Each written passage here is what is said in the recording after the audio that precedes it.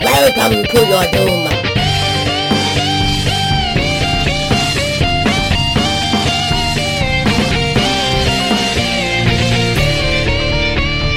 Power up.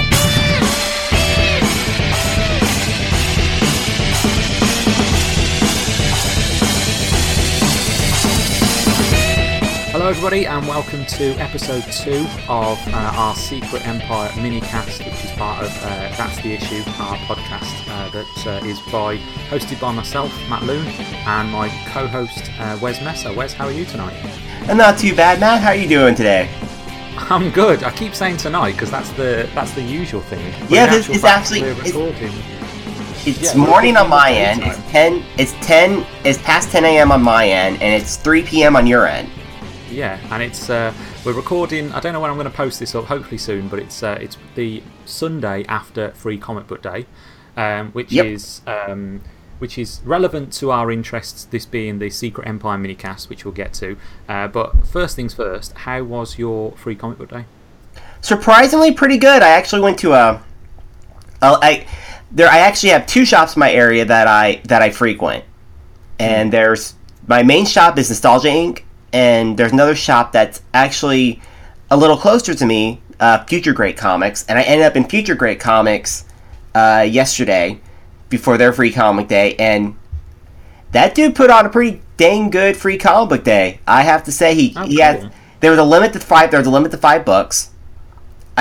Both stores I go to do limit to 5 books. I went to one that had a limit of 2 books at one point, though. That was. Oh, limit 2. That seems a bit. I don't know their practices. Obviously, there might be a smaller store, I suppose. But no, actually, it was a bigger. The one I went to one store that was a bigger store that only had a limit of 2 books. Oh, no way. So that's too. Yeah, it wasn't. That was interesting. But the stores that I go to now, they both have limits of 5 books. But it's not bad. It's pretty easy to work with and. But it was the guy was really cool. It was fun. It was his first Free Comic Book Day that I went to. So he said, "Hey guys, can I get?" And then we had a small line in front of the store. So we're like, "Hey guys, you want to take a picture?" So took a picture of us, put it on his Facebook, and then we got in the store. I took a picture of people looking at their free comic books. He actually had a nice little table spread of all the free comic books people can take a look at, and he had like a small little sale going on, 10% off, 10% off every. Like all your 10% off everything, and because he's, like I said, a smaller store, so he's still getting himself established in the area. But he also did like buy 2 trade paperbacks, get 1 free. I couldn't really find anything I was hunting for trade paperback wise, but I did buy a few little books from his. I tried out like the Catalyst Comics books. I haven't gotten a chance to read those yet, but I did read the Guardians of the Galaxy book that came out. This week, the Free Comic Day for that. That was really fun, by the way. That book's really good. Defenders in the back as well, hasn't it? What is it? Has that got Defenders in the back as well? Yes, that Defenders. That looks good. Oh man, that looks really good. I was like, whoa, this looks good. Dang, I might be able to check out the Defenders now because like all new Guardians of the Galaxy. I actually read the first issue of that this week and I really dug it. Yeah, I read that as well. That was really cool.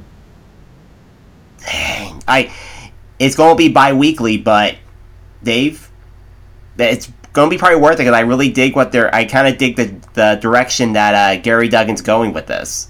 And it's the first bi-weekly, not the first ever, but the first bi-weekly of the kind of all new Marvel direction, isn't it? X-Men bi-weekly. Oh, X-Men as well. Okay, yeah. Gold and Blue are bi-weekly. Oh man. If I'm missing one, don't hesitate to correct me, but I know Gold and Blue are bi-weekly. Right, okay, so they must be alternate weeks then, in which case you get an X-Men book every week, which is... that's crazy.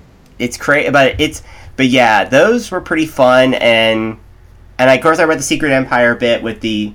We'll save that for the Secret Empire, but the Chip Zdarsky Spectacular Spider-Man...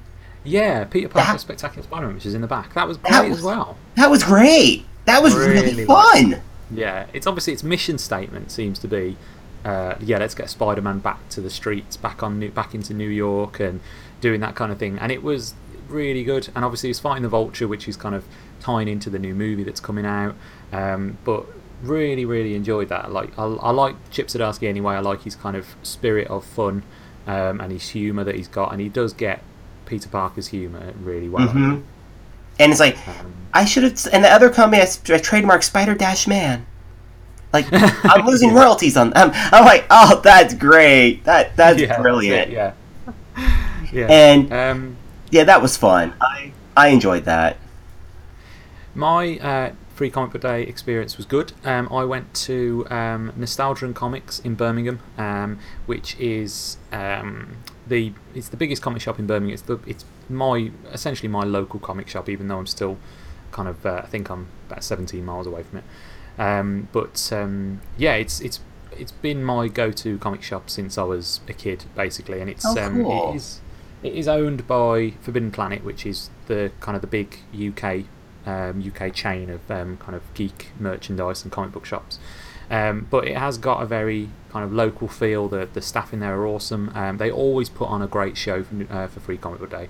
I couldn't get down there as early as I wanted to, so I got there about 2-3.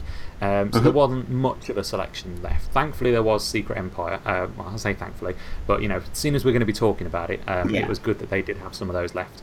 And I picked up a couple of others. I picked up the Wonder Woman one, which was left over. I picked up Dragon Ball, not Dragon Ball.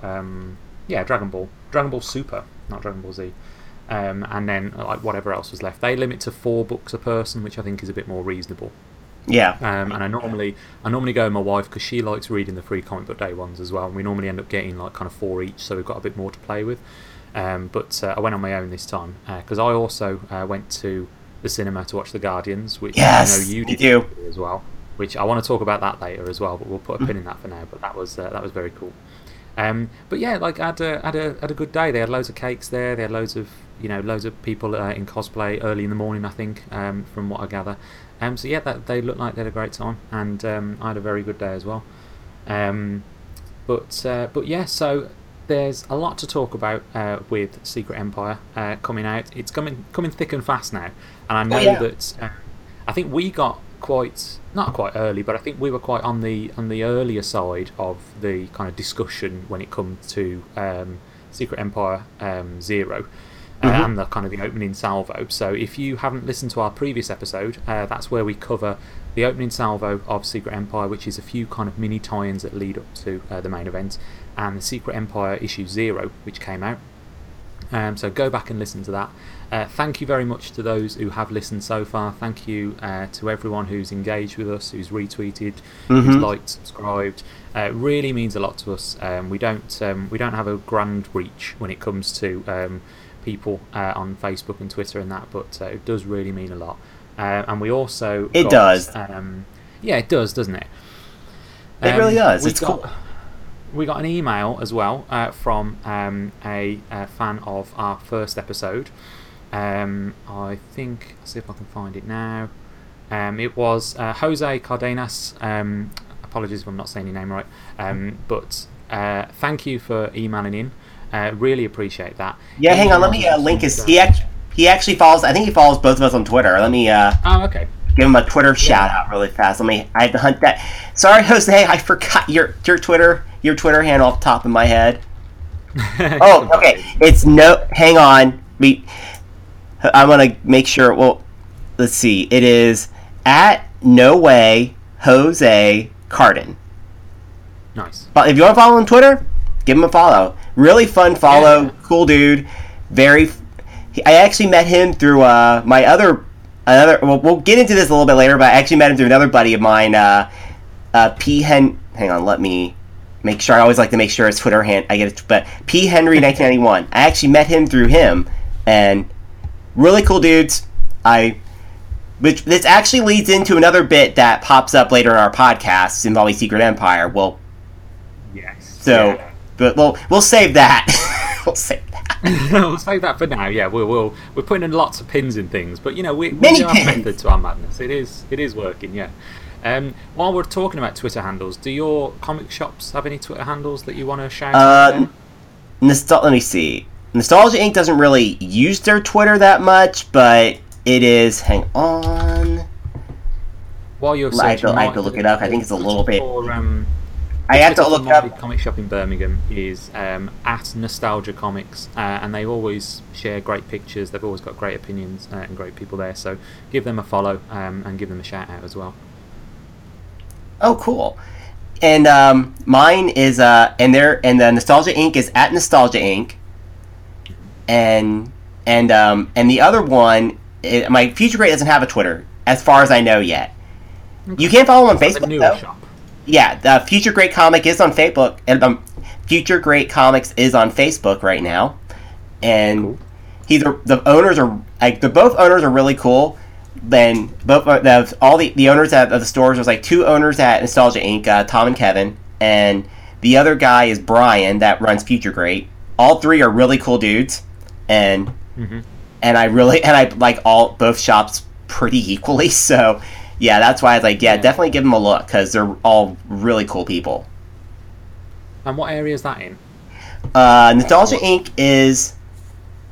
It's kind of weird. They're like set up in Westchester. They're kind of like in that. They're the way Ohio is set up. Parts of Ohio are really set up. Just like Butler County is really weird, but it's kind of like on that Westchester Mason sort of border thing. So I think they're under Mason postmark if I remember correctly. If I'm wrong, don't hesitate to correct me. But they're around that area, and they're like in a weird like mall where you have to go down a hill and then you'll find them, and they're also right next to a kitty cat cafe. A kitty cat cafe? Yep, Kitty Brew Cafe, where people can go in and they get coffee, tea, whatever, and then you can also in the next room you can go play with kitty cats. Amazing. That combines two of my great loves. Yep, they have like two. It's sort of like it's inspired by the Japanese cat cafes. But they're awesome. And the Future Great is on Main Street of Hamilton, Ohio. It's like, and it's like kind of like it's like sort of like part of the revitalization of that area. And his store is it's a really like it's kind of like it's interesting. It's like Nostalgia Inc. has a really nice little feel, and they kind of like they're both shops are comics and game shops. Future Great is another comics and game shop, and like they're both. They're both very interesting and unique in their own ways. Like Future Great's kind of like a smaller shop, and Nostalgia Inc. is about a good medium to close to large size, but they make good use. Both shops make good use of their space, and that's cool. And it's I really like I said I've kind of like they're both really cool shops, and they're like I said I get a kick out of plugging them. So because they're both shops that because. Comic shops deserve love, and also if you went to your free comic book day, I hope you all at least bought something, because those free comic books they pay for those. Yeah, and literally took the words out of my mouth. That was exactly what I was going to say. Like comic shops always need love, especially in the current climate with things as they are, for retailers everywhere feeling the pinch. But I think comic shops. Especially, the hard work they put in, and Free Comic Book Day is a big boom for a lot of them. In a time of the year when there's not usually that kind of boom, but as Wes said, they buy those issues themselves. They're not free for everyone. They cost them. They cost the shop money. Add on to that the extra staff they probably have to bring in. Add to that the extra effort they go into. Like my shop made cakes, and they had like kind of things for kids, and cool. They have competitions running, I'm sure, and stuff like that. So it's really nice to kind of they make that extra effort, but it all comes with a cost, whether it's actually money or whether it's time or effort. So I went in, I ended up buying the hardcover deluxe edition of Black Science Volume 1, which I was not expecting to spend that amount of money, but I saw it, I loved it. I was going to buy the Nostalgia and Comics do 3 for 2 on all their manga. Nice. And that's all the time, so like that's the only shop I'll go to get manga. It's amazing for that. And I found volumes 2 and 3 of Pluto that I wanted to get.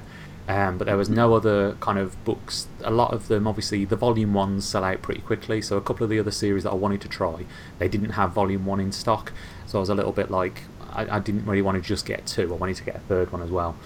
So I ended up going with the Black Science hardcover, which is stunning and it looks great on the shelf, which is half of the thing for me. They have to look nice on the bookshelf, you know. Heck yeah. I saw your picture you took of it. I'm like, oh my lord, that's pretty. It's so pretty. Really Dude. Good. Yeah. So really good. But anyway, yeah. So we were kind of on the forefront of the Secret Empire coverage when we first did our first cast. So since then, there's been quite a lot of news. People have been kind of jumping into things. A lot of news has come out officially and unofficially from Marvel that we can talk about as well. So, and I also know that there's going to be there's going to be 2 more issues of the main Secret Empire story coming out this month, the month of May. Man. And then obviously, you know, with all the tie-ins and everything as well, I think me and you are going to be pretty busy when it comes to this podcast. But yeah, we are. I thought we could, yeah. We're going to be, our live is going to be like, it's like, so, Matt, how much Secret Empire have we read this week? We think we've set a new record. Yeah.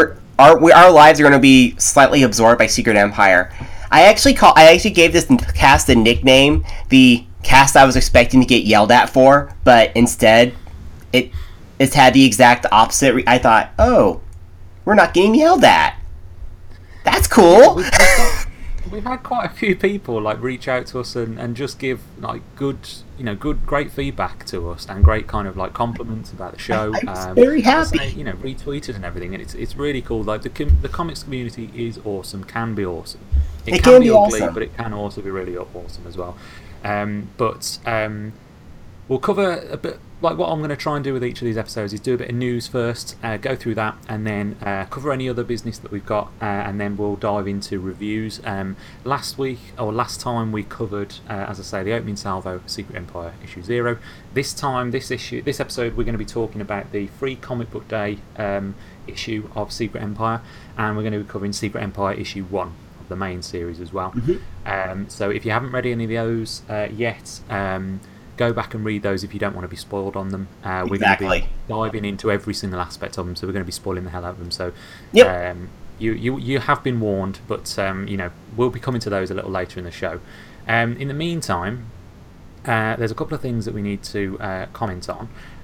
Marvel released a statement via ABC News, which is obviously another affiliate of Disney. So they're both kind of in the same kind of stable. Oh blimey! Oh no, it's got one of those live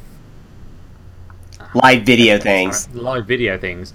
Apologies, but yeah. So they released a statement, which the summary of which is essentially be patient and read the whole story before you cast your opinion. And that's an opinion that a lot of creators, spew a lot of the time about these events, about controversial books in particular.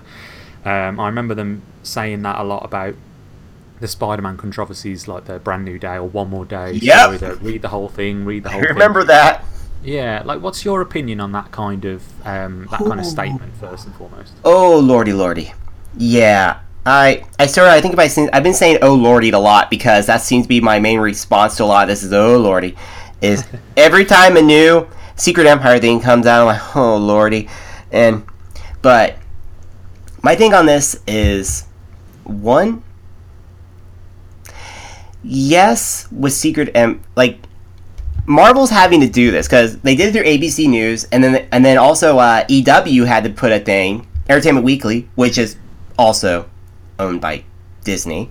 Pretty much also did a similar story, basically put up that day, wait for it to over, and I'm like, yeah, they're using those Disney connections fast to make sure, please stay patient. And it's like, most companies don't have to do this often, but for Secret Empire, Marvel kind of like got put in a situation where like, please hang in there, please hang in there.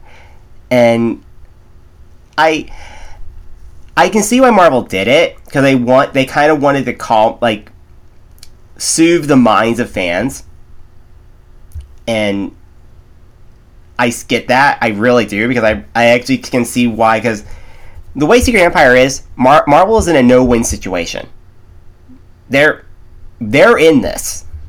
They are in this event, they are deep in it, so they just have to go, hang in there, do it.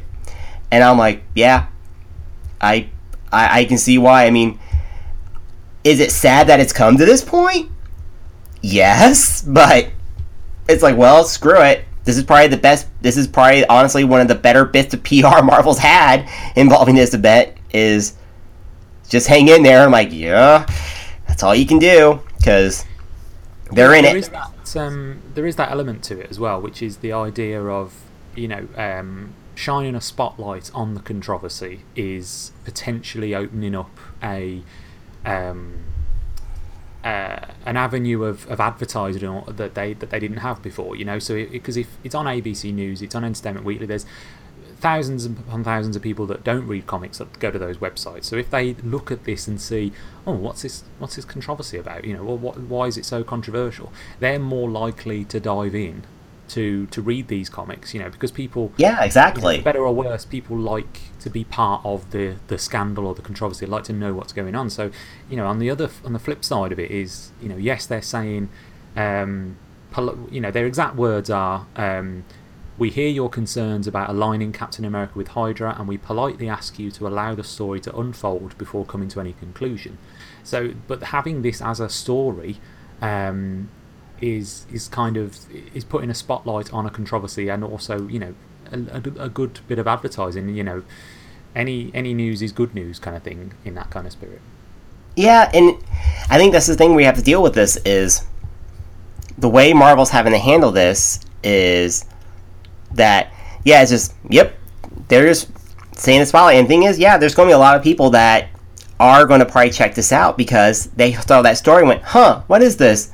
And they'll go find a comic shop or go on Comixology and go, hey, let's go take a look at this comic and see what happens. But it's like right now it's like people are like, huh. I think people are just very much, there's another group of people, the Secret Empire, that read this stuff and decide, you know what, I'll wait for whenever this gets collected too. And waiting for us, like, kind of like all the shuffle itself out and see where it all meets. But it does create people a lot of interest. People are reading this stuff. People are going, huh. And it does create a sort of element of, yeah, I might take a look at this, because you can't help but be curious. I mean, if I was on the outside, if I was like sort of like one of the people, like if I was still kind of lapsed from comics and I read something, I was like, huh? Really? They're doing what now? Huh? Yeah. I might take a look at this craziness and see what they got, what they might be in store for this sort of what they're doing. How, like, are they really doing what I think they're doing? Okay, let's see this. Yeah, and that's it. And I think that's a lot of people are going, oh God, this whole controversy is disastrous for Marvel. And yeah, there is an element to the narrative, the way that the narrative is spoken about, that can look and does look bad on Marvel. But at the same time, you're exactly right. People are talking about it. We're talking about it. And news websites like ABC News, Entertainment Weekly, they are highlighting Marvel Comics in a way that, to be fair, with ABC News and Entertainment Weekly, they probably did before anyway, because of the fact that they're all under the umbrella of Disney. Yeah. But, like, all hail the Great Mouse. Yeah, all hail the Great Mouse. All hail the Great Mouse. I'm sorry, I didn't mean to interrupt you, Matt, but I've been holding that one in since it's like, all hail the Great Mouse, because that mouse is all powerful. Don't say it too much. You'll summon him. He's here. Oh God, I heard him. But yeah, national attention is drawn on this, and that can't be a bad thing. Like, they killed off Captain America the first time. That was international news. Something to do with Iron Man, Riri Williams becoming new Ironheart. That was national news, international news. And so things like this, for better or worse, in this case potentially worse for the reader but not for the company, is it is good for them. It's good for their sales figures. That does have the elements of this story, the kind of the minutiae of what's actually happening within the story themselves does have negative consequences. And one of those negative consequences that I came across and I shared with you a little earlier is a Twitter thread of someone Sigrid Ellis, who I don't know on Twitter, but someone retweeted their Twitter thread. They are at Sigrid Ellis on Twitter. They retweeted a news story from TwinCities.com, which I think is a local Minnesota Pioneer Press, they're called. Talk about a Trump rally that was outside the Minnesota Capitol building, that they say was overshadowed an otherwise peaceful rally. But the one thing that Sigrid Ellis highlights is the fact that within the pictures there is a member of the alt-right protesters that is wearing Captain America's colours, Captain America's shield, holding in his hands, and this is in their words is stealing that symbol and repurposing it for the alt-right cause, which is a very big deal, really, isn't it? I mean, this is kind of the extreme example of where we suspected a story like this could lead in the real world. Yeah, when you showed me that thread, I went, oh no, here we go, and yeah, that's not good. This is not good. That was one that made me go, oh, this is not good at all. Yeah. And the way, I mean, this is until whatever, and this is going to be one of those things that even after this event, and after this all shuffles itself out to wherever it's going to shuffle itself out to, this is going to last. This is going to be one of those things with Marvel that they're going to have to put up with for a little while. And will this eventually but it's like one of those things where it's like, and the nuts on the alt-right that are in my lovely country, that have co-opted this because they're like, oh, and they're like we can use this now at our rallies. Oh no, guys, no.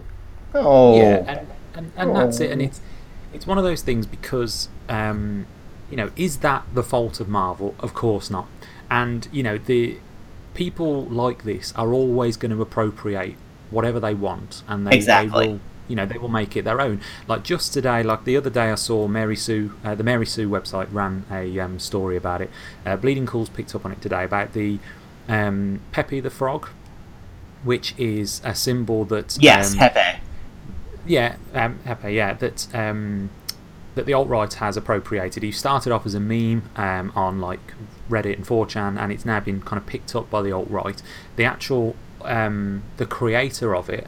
Matt Fury, the creator of this kind of cartoon, this comic strip, has not only, he started off being kind of quite ambivalent to it, like in the sense of, right, well, yeah, these things happen, it'll pass, but the fact that it's obviously not passing, it gained a little bit of traction, at least for a while. He was furious with it, and over on the nib.com, which is kind of a short satirical political cartoons mostly, but generally a really good, really great site of for kind of cartoon strips and culturally relevant and culturally important comic strips by artists and creators. He's created responses to that. There is a really terrifying a kind of response to this whole appropriation of his creation, and so in the spirit of that, that he has not done anything to provoke that. He has not done anything, and in fact he's now going out of his way. And the story that Bleeding Cool ran today was that he killed off the frog in a free Comic Book Day issue. Fantagraphics is free Comic Book Day issue. I can't blame him. He's just like, okay, I'm gonna deal with it because there's because in a weird bit back when there was a character called this is a completely different thing, but it's actually slightly relatable. Is there was a character named Fritz the Cat that Roger Crumb created back in the 70s, and they had like 2 movies, and he hated these, and he was just like and then so basically after a while he was like, I'm sick of these things. So he has killed Fritz the Cat off in a comic strip. Yeah. So he said, I don't want to deal with this character again. So done. And Pepe, and then this guy decided, okay, I'm gonna take a cue from that. It's like my thing got co-opted by my character that I created got co-opted by the damn alt-right. So screw it, I'm killing him off. And it's like, I can't blame him because it's. Yeah. And it's sad, and it's one of those things that, you know, he obviously had no hand in it. So, you know, in any way to kind of put the blame on Marvel or Nick Spencer for the idea of this guy that seems at the moment is an isolated case of this alt-right protester wearing Captain America's shield. They couldn't have known. They could have never known that this would happen. But I mean, the other, not the other side to it, but kind of a caveat to that is the idea that, you know, in Secret Empire, the issues of Secret Empire, and we'll see more in these two issues that we're going to be reviewing in a bit.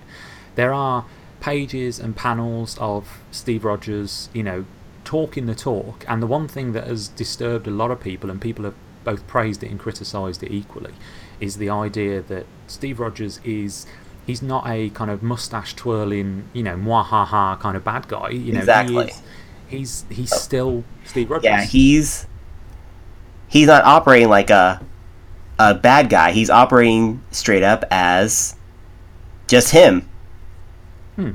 He's as idealistic as he ever has been. You know, he is an ultimate idealist, you know, but except now his ideals are fascist, whereas before they were, you know, humanist and democratic or whatever. And, you know, so now he has become this twisted, you know, fascist icon. And yes, that is a story. It's a tale that is being told, and in context, you know, which, you know, Nick Spencer on Twitter and Marvel in their statement and everything is keen to stress that in context he is not a Nazi, he is a Hydra, which is completely different, they say. And, you know, and they also say that yes, he's been manipulated by the Red Skull and the Cosmic Cube. There is always a story reason behind it. However, 10, 20, 30 years from now, people are, you know, if Tumblr is still a thing, or whatever the equivalent of Tumblr is in those times, people are going to take panels and pages out of this context and use it for their own means. You know, they will. You know, I think you'd find it very difficult to take a panel or a page from a Superman story, for example, and make it suit your fascist ends. Although I'm not saying that you can't, I'm sure that there is out there. But it'd be a lot more difficult, I imagine, than it would be when there's a whole event around the concept of Steve Rogers being such a devoted and idealistic fascist, as opposed to clearly a bad guy. You know, so whether that suits the actual story or not, I'm sure we can talk about in a bit. But you know, have you got any other thoughts on that? Not really. I mean, like it's we'll dive into the issue, but it is interesting how they have portrayed Captain America, Steve Rogers, as this sort of, like, they're not making him a generic supervillain.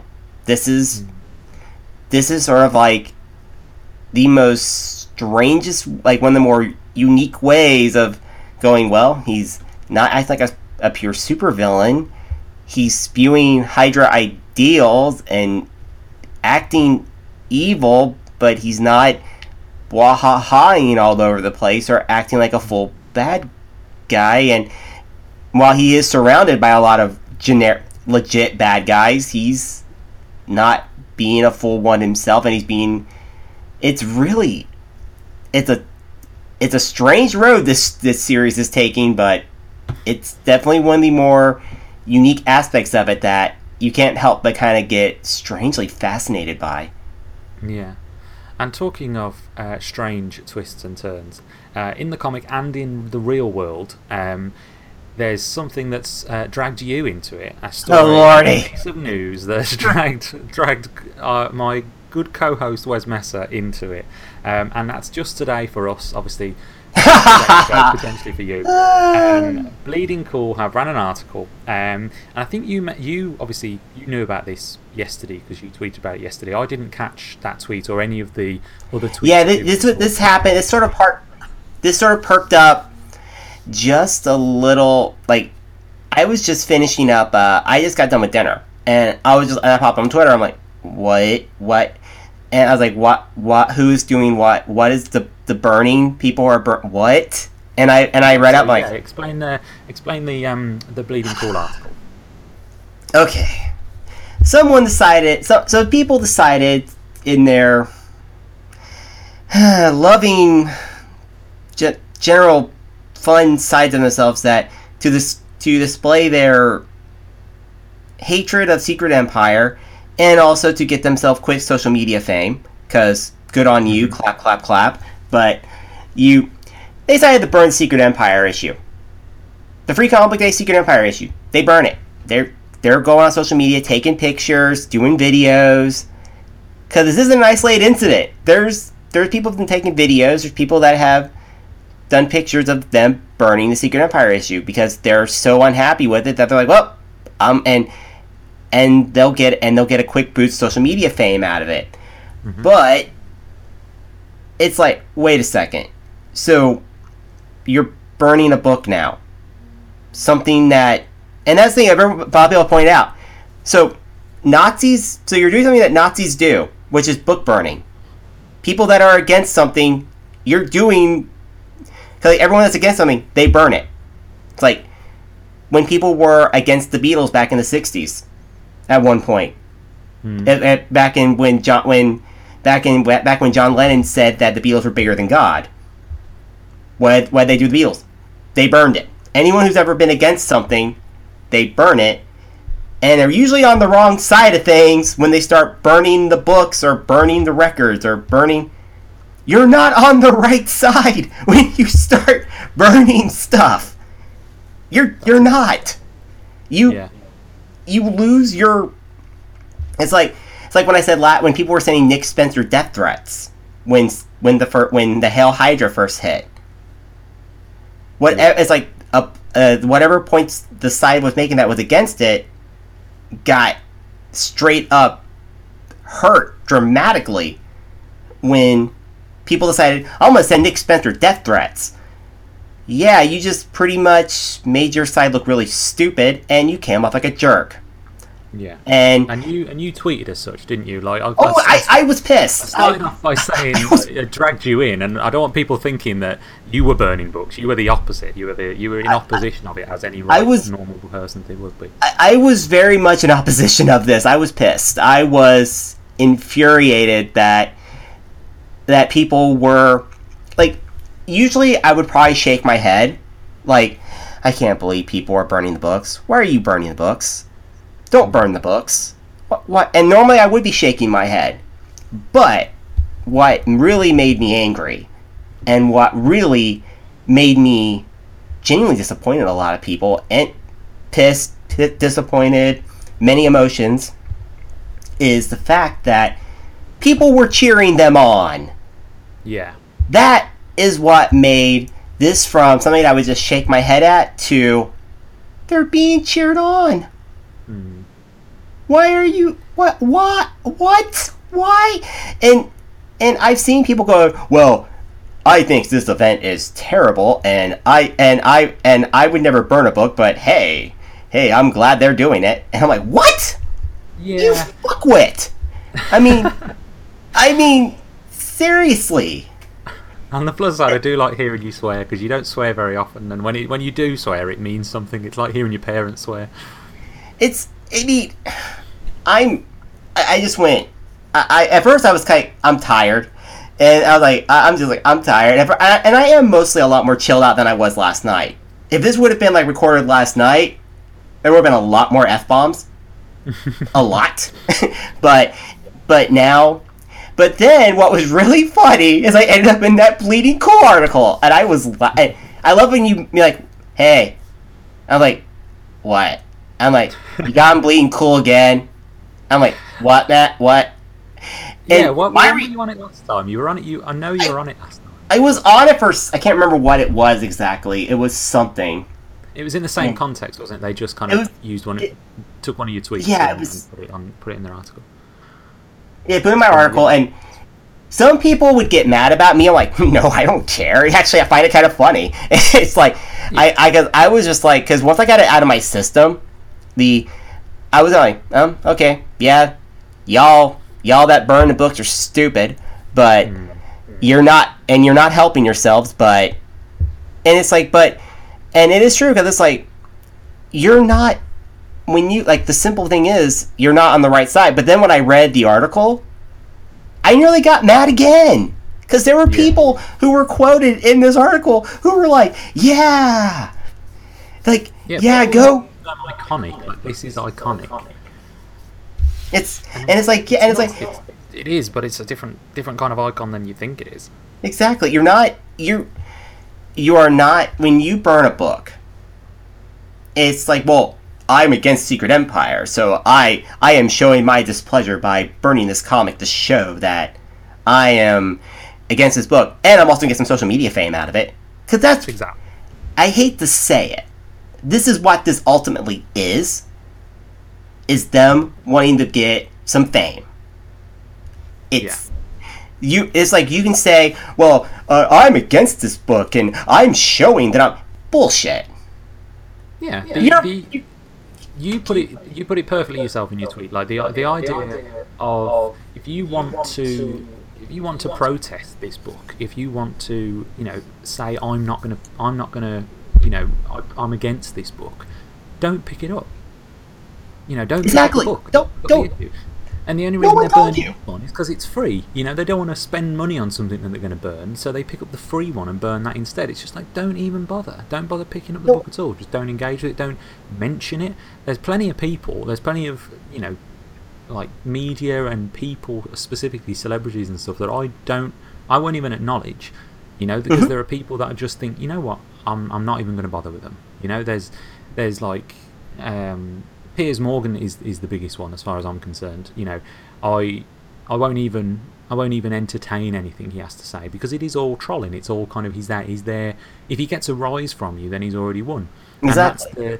And so the best thing to do is just not engage with it at all. And there are plenty of people that are against everything that Secret Empire stands for, and there is this. Our kind of disgust in the book burners is in no way, kind of invalidating people's offense, it doesn't. People's opinions, people's valid criticism of this controversial story. However, to go so far as to, take quote unquote cool pictures of yourself on social media, going, look at me, I'm burning a book, and to kind of entertain that idea. And I think, on the Bleeding Cool article, which you are tagged in, and also our friend Patrick Henry, who you've already mentioned on the show, Pete Henry 1991 on Twitter, he's in it as well. Both on the right side of it, I like to say. I'm just in that happy article, about that. Nick Spencer is quoted in it because Lord knows Bleeding Cool like an article with Nick Spencer in at the moment. He says his comment on this is, when you burn books, you're not taking a stand against fascism, you're taking a stand against irony, which is, for better or worse, that is Nick Spencer's general attitude towards this, which pisses off a lot of people. And underneath, someone has said, I won't say the name because I'm not blasting. No, it's not worth it. But someone says, you fundamentally don't understand how free speech works, which is the same kind of tone deafness that people have said that Marvel have had, and people have said that Nick Spencer have had, and people have said that alt-right fascists have had, which is they're entertaining their right to free speech. And I think this is it's something where I've noticed that, like, right now there's a level of and people are talking about comics, and you see these conversations, and sometimes I feel it's always interesting how you deal with comics internet and you deal with comics Twitter and all that stuff. And it's like when every time someone, like, there's a person that's very, like, like it's very much against Secret Empire, and they're very much eloquent and very honest and truthful about it. It's like, okay, I see your point. I like that point. That's interesting. That really elevates the discussion. Then, as an equal sort of response, there's someone who burned the book. And it's like, it's sort of like, it's one of the things where instead, it doesn't elevate the discourse of loving or hating the event. It makes the discourse much more in a different way. It makes it go, wait a second. Now you're book burning. Do you not see what you are doing here? And really what it is, like I said, a lot of it I think is, instead of trying to, because they don't know how to discuss their like or dislike of this event in a constructive fashion, they just know what to do to get the shock value. Yeah. It's shock value. It's quick blast social media fame. It's trying to be, I hate using this, but I usually use it in a very snarky way, but it's trying to be edgy, and I did quotation marks with my hands with that, edgy, and pretty much it's trying to be you're trying to be cool, hip, trying to be cool and edgy and say, hey, I'm burning a book, and all these people are gonna go, yeah, go you, and then, but you know, the people who are gonna say, yeah, go you, are also gonna be another state of, yeah, they're cheering you on, but it's gonna be fleeting, and down the line people go, oh no, that was really bad, wasn't it? Yeah, it was bad. It's like, in the midst, when this event is done, and it's all said and done, and it's over, people who basically sent Nick Spencer death threats, people who burn books, people who have done a lot of a level of awful crap, and they're in the midst of all this, are going to look awful. Because, and then I loved when someone said, well, you realize you're burning the Chip Zdarsky Spider-Man story. Oh, I saved that. I'm like, that doesn't make it better. Yeah. You still burned. It just baffles me. It touches, you know, you touched on a kind of conversation that I want to, I think that it's an overarching kind of conversation that I think that we will have throughout this series of things that we're going to be doing, especially at the end of the run, where we do our kind of, you know, final debrief, which is the idea of how this series is received in context of the current political climate, and it's like how it would be received. You know, can this book, you know, I don't think we'll have the answers to this at the moment or at all, but you know, the idea of, you know, is this a book that would have the same impact 10 years from now, 10 years ago? You know, is this a story that has to have been written now? Is it more potent? Is it more relevant because it's in the current political climate? And how you know, 2016, 2017 and probably 2018, how these years are going to influence not only the book itself but our opinion of it. And I think, you know, you touched on that briefly there. It's like the idea of, you know, people after the fact, people are going to look awful, but this isn't the first time this kind of thing has happened. You know, people sent death threats to Chris Claremont and John Byrne when they killed off Jean Grey. They did. Dark Phoenix Saga, and they sent death threats to them then.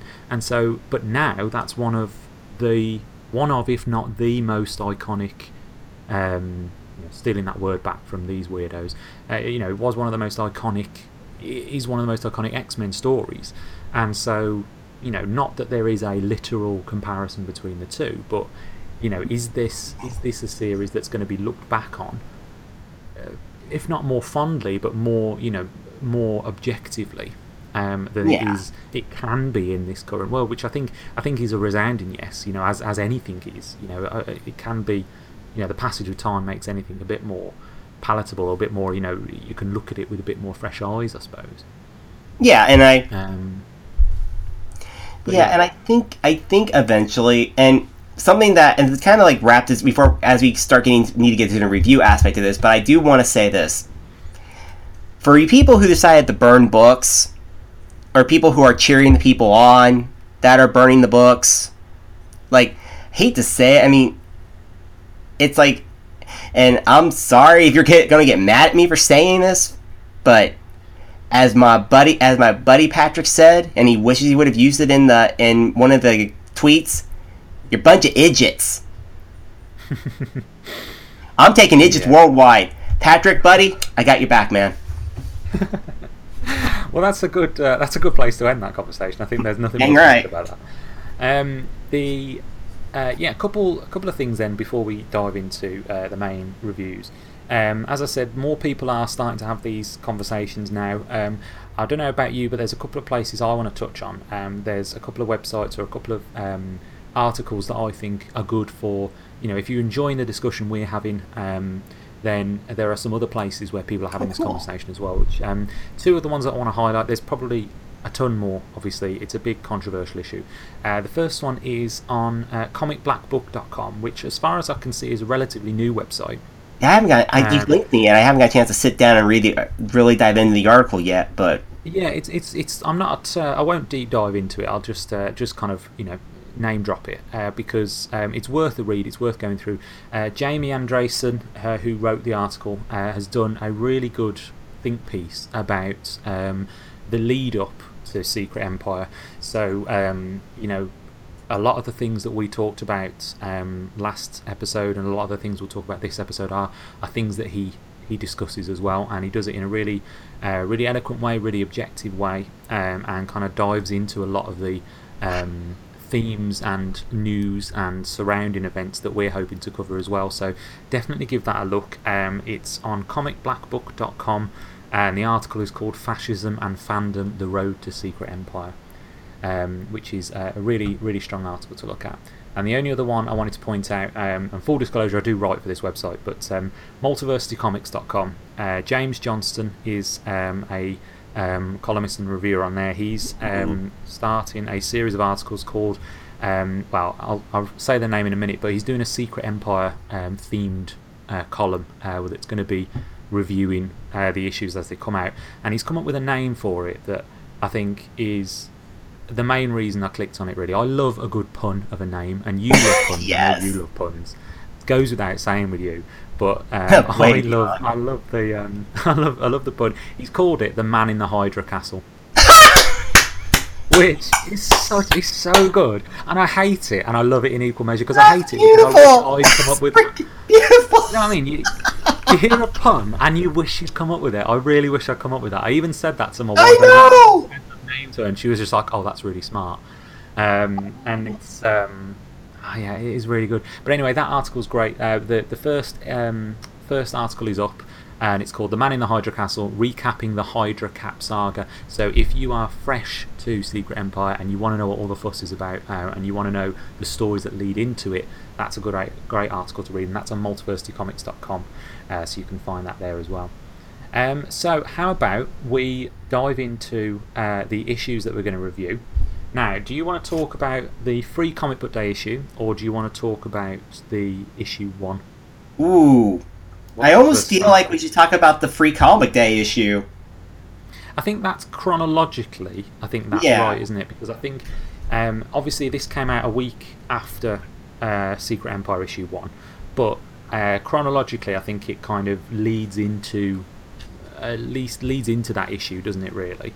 Yeah. So hopefully if you went to Free Comic Book Day and you were interested in picking it up, hopefully you managed to pick it up. Do you want to explain the rough gist of the story? Rough gist of it is you are in hour 4 of the Hydra invasion, and you're in the midst of the big battle between them and leading up to the reveal of the Supreme Leader. And it's a big, crazy action spectacular. The entire issue does not let up. No, it doesn't. Until right up until the reveal, and it is pretty. For this short burst of a story, there's a lot packed in. Yeah, there is actually, and it works. It does work, and again, another spoiler tag. We are going to reveal what the final page is. Yeah, we are. It's out there, but it is already out there. So well done if you've managed to avoid it so far, or you managed to avoid it until you read the issue. That is, I do envy you in that sense because it is a hell of a page turn. However, obviously the issue is Free Comic Book Day issue, and we mentioned it's got the Spectacular Spider-Man in the back. This half is Secret Empire. It's written by Nick Spencer. The artist is Andrea Sorrentino. Letters by Travis Lanham, and VC's Travis Lanham, and the cover is by Mark Brooks. And the artwork in it is fantastic. I think I like Andrea Sorrentino anyway. I love her on Old Man Logan, and the layouts, the page layouts are fantastic. I think she's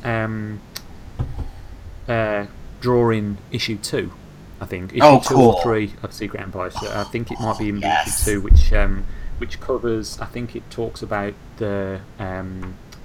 Well, I can have a look here because I've also got the Secret Empire Spotlight, which my comic book shop had an abundance of, which is kind of like a previews issue. And it kind of shows previews of Secret Empire issue 2, Secret Empire issue 2 is Andrea Sorrentino, and it's all about the New York that is currently shrouded in the Dark Force dimension. So that's going to be what that issue is focusing on. But yeah, so this issue, as Wes said, goes through hour 4. So as we'll find out in issue 1, there's a bit of a time jump when issue 1 comes out. But this goes back to fill in that gap a little bit by revealing the exact moment when all of the heroes discovered that Captain America is the supreme leader of Hydra.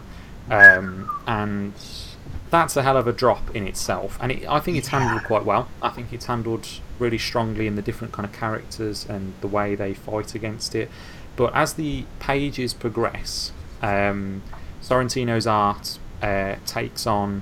each page takes on more and more panels. So you've got a 9-panel grid that turns into 25 panels. That was crazy. And yeah, it gets more and more intense. Damn, that was good. I mean, it worked really well, but I was like, wow, that's a crazy panel grid. Well done. Really well done, yeah, really strong. And then obviously that emphasises the page turn of the final page, which is a full panel page, like one whole picture on the page. And I'm going to let you describe what is seen on that page. Now, Matt and I both saw this final page like weeks beforehand because it was everywhere. Because once that thing hit the internet, it was just every site grasped it and went wildfire with it.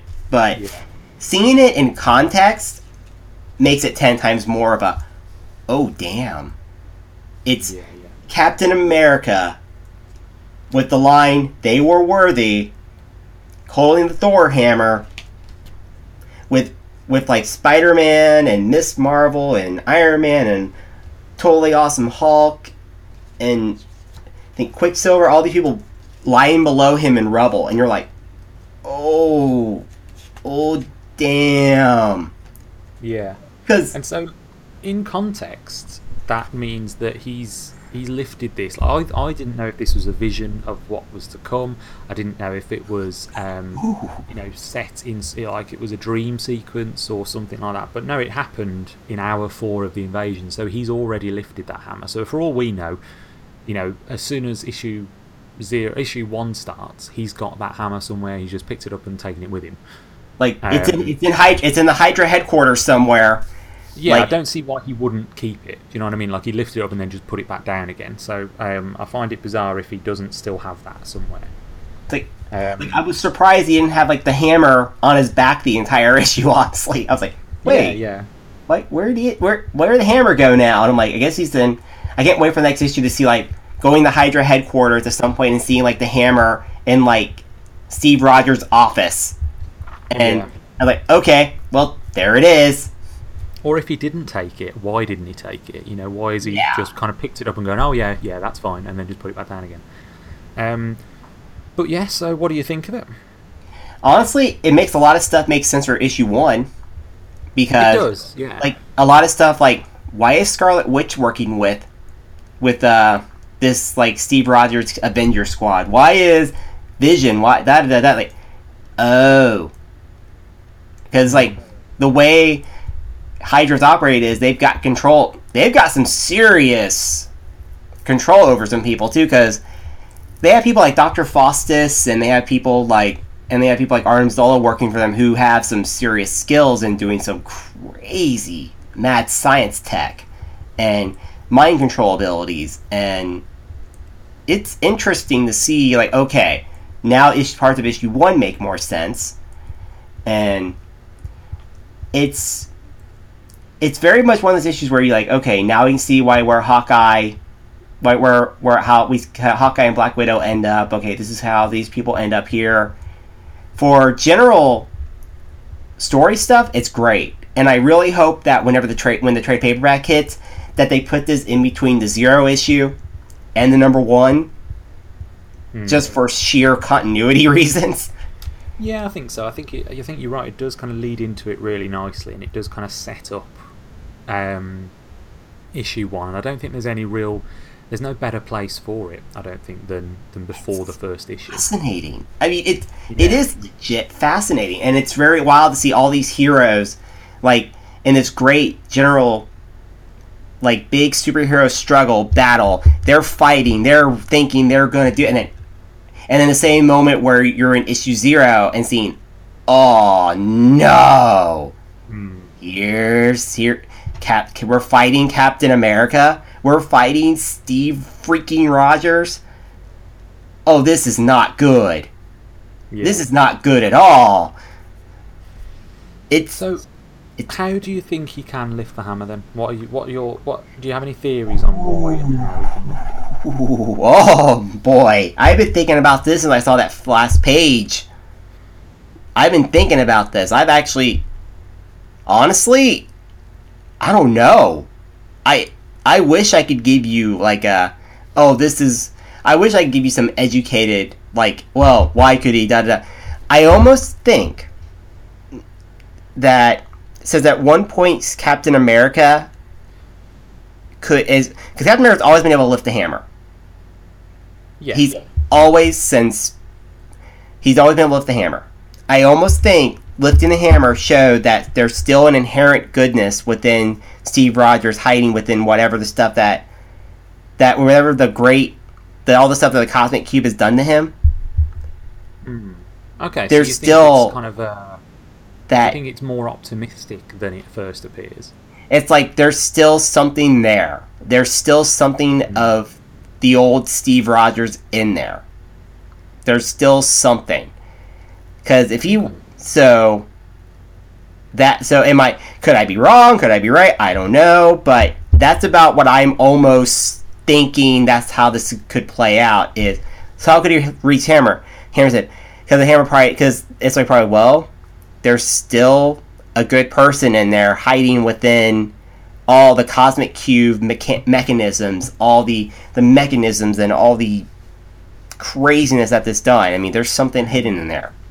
It's strange, though, isn't it? Because, like, you know, in the past, like for people who have only really experienced this from the point of view of the movies, like in Age of Ultron, when they're all playing that game where who can lift the hammer, like Steve Rogers has a go and he can nudge it a little bit, can't he? And that freaks Thor out a little bit. You could see the look on Thor's face. It's a great moment. But in comics terms, Steve Rogers has lifted the hammer before. He doesn't use it very often.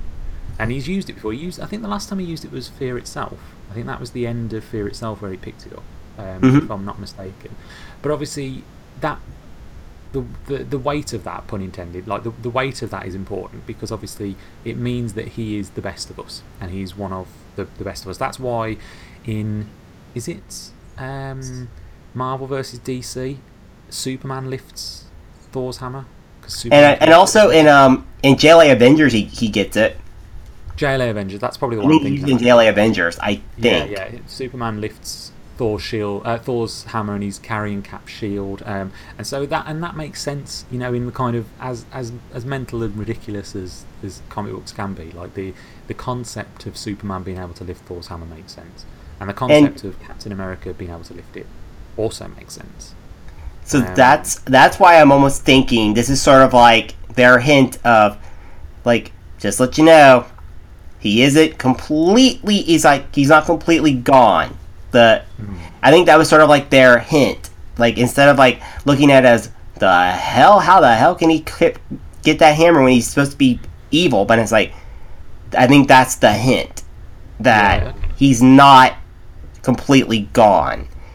Yes, he's been cosmic cube manipulated. Yes, it is him, but he's been cosmic cube manipulated. There's a lot of crap going on, and I think that was like their hint that yes, he's still Steve. He's still Captain America at the end of the day, and, despite everything. The part of the other part of the ABC, or the statement that Marvel released, it was on ABC. The second half of it is the idea that they kind of, people are joking, saying, "Oh, they've spoiled the end of the end of Secret Empire," which they have and they haven't, because they haven't. It's they all know this is going to be right in the end. It's comics, but they kind of said what will win the day is Steve Rogers' heart and his soul, not his. I've shut the window now because it was making a noise, but it was his heart and his soul rather than his muscles and his shield that will defeat Hydra. So the idea that he's still Steve Rogers under there, and there have been a few hints in Nick Spencer's Captain America run where you kind of see a glimmer of potentially this is the Steve Rogers that we have known and loved. So that does kind of tie in with your theory about Mjolnir. My kind of concept, yours was quite an optimistic one. I quite like that. Mine is mine's a little more pessimistic. My theory potentially is touching on the idea of just how powerful the cosmic cube alteration was. So potentially this idea that Kobik has not only changed Captain America and changed the world, but changed the very concept of what is good and evil. And so for her to see Captain America as this force for good, she has to have changed the world so that good means something else. And so in my mind, that affected the universe, and that affected Asgard, and that affected the 9 realms. So like, I don't think we'll see any more of the hints of that, but the idea is potentially, my theory is that he's able to lift the hammer because he is the ultimate force of what Kobik has seen as good.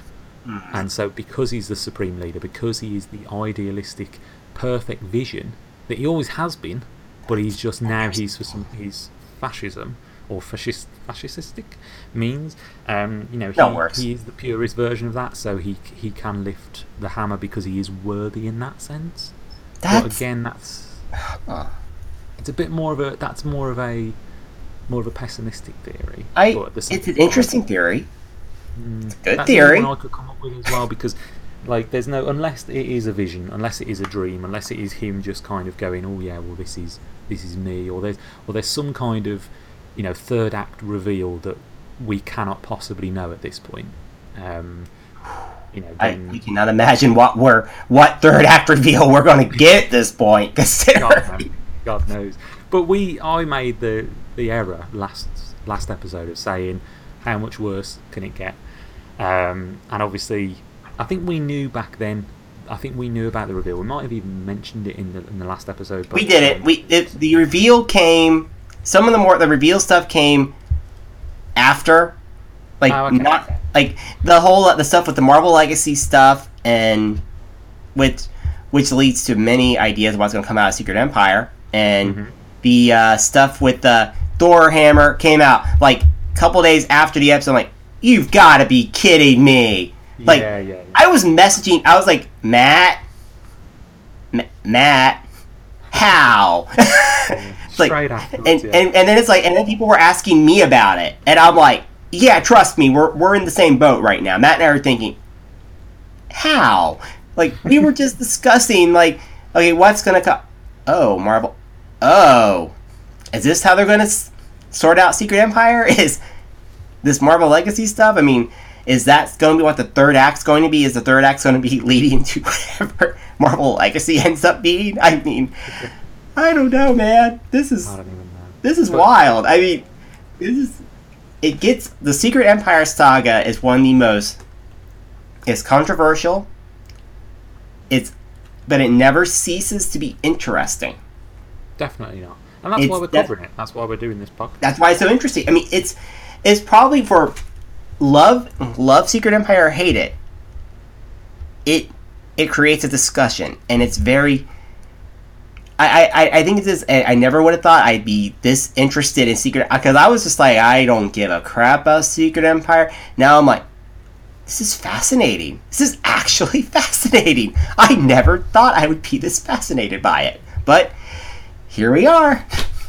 Yeah, definitely. And for better or worse, it's got me reading Marvel comics to a larger degree than I was. I was reading a lot more Rebirth than I ever was Marvel. Mm-hmm. But now I'm kind of actively trying to catch up on series Same here. as best as I can to try and kind of catch up to it. I read a lot of Al Ewing's comics at the moment. I read a lot of New Avengers and Ultimates. Caught up on all of those, and US Avengers are caught up on as well. And I love Al Ewing's writing anyway, but those are brilliant comics that are really good. They do. I think New Avengers especially gets dragged into the events as they happen. So I think I read all 18 issues in a day, and nice. I know, yeah, surprised myself. But when you read them that quickly, you do get the flow gets really interrupted by events. And I think as months go by, reading them month by month, it's a lot different. But reading them all in one go, it's really jarring when he gets interrupted by, I think it's Standoff, and then Standoff. Civil War 2, and then I think US Avengers is going into Secret Empire now.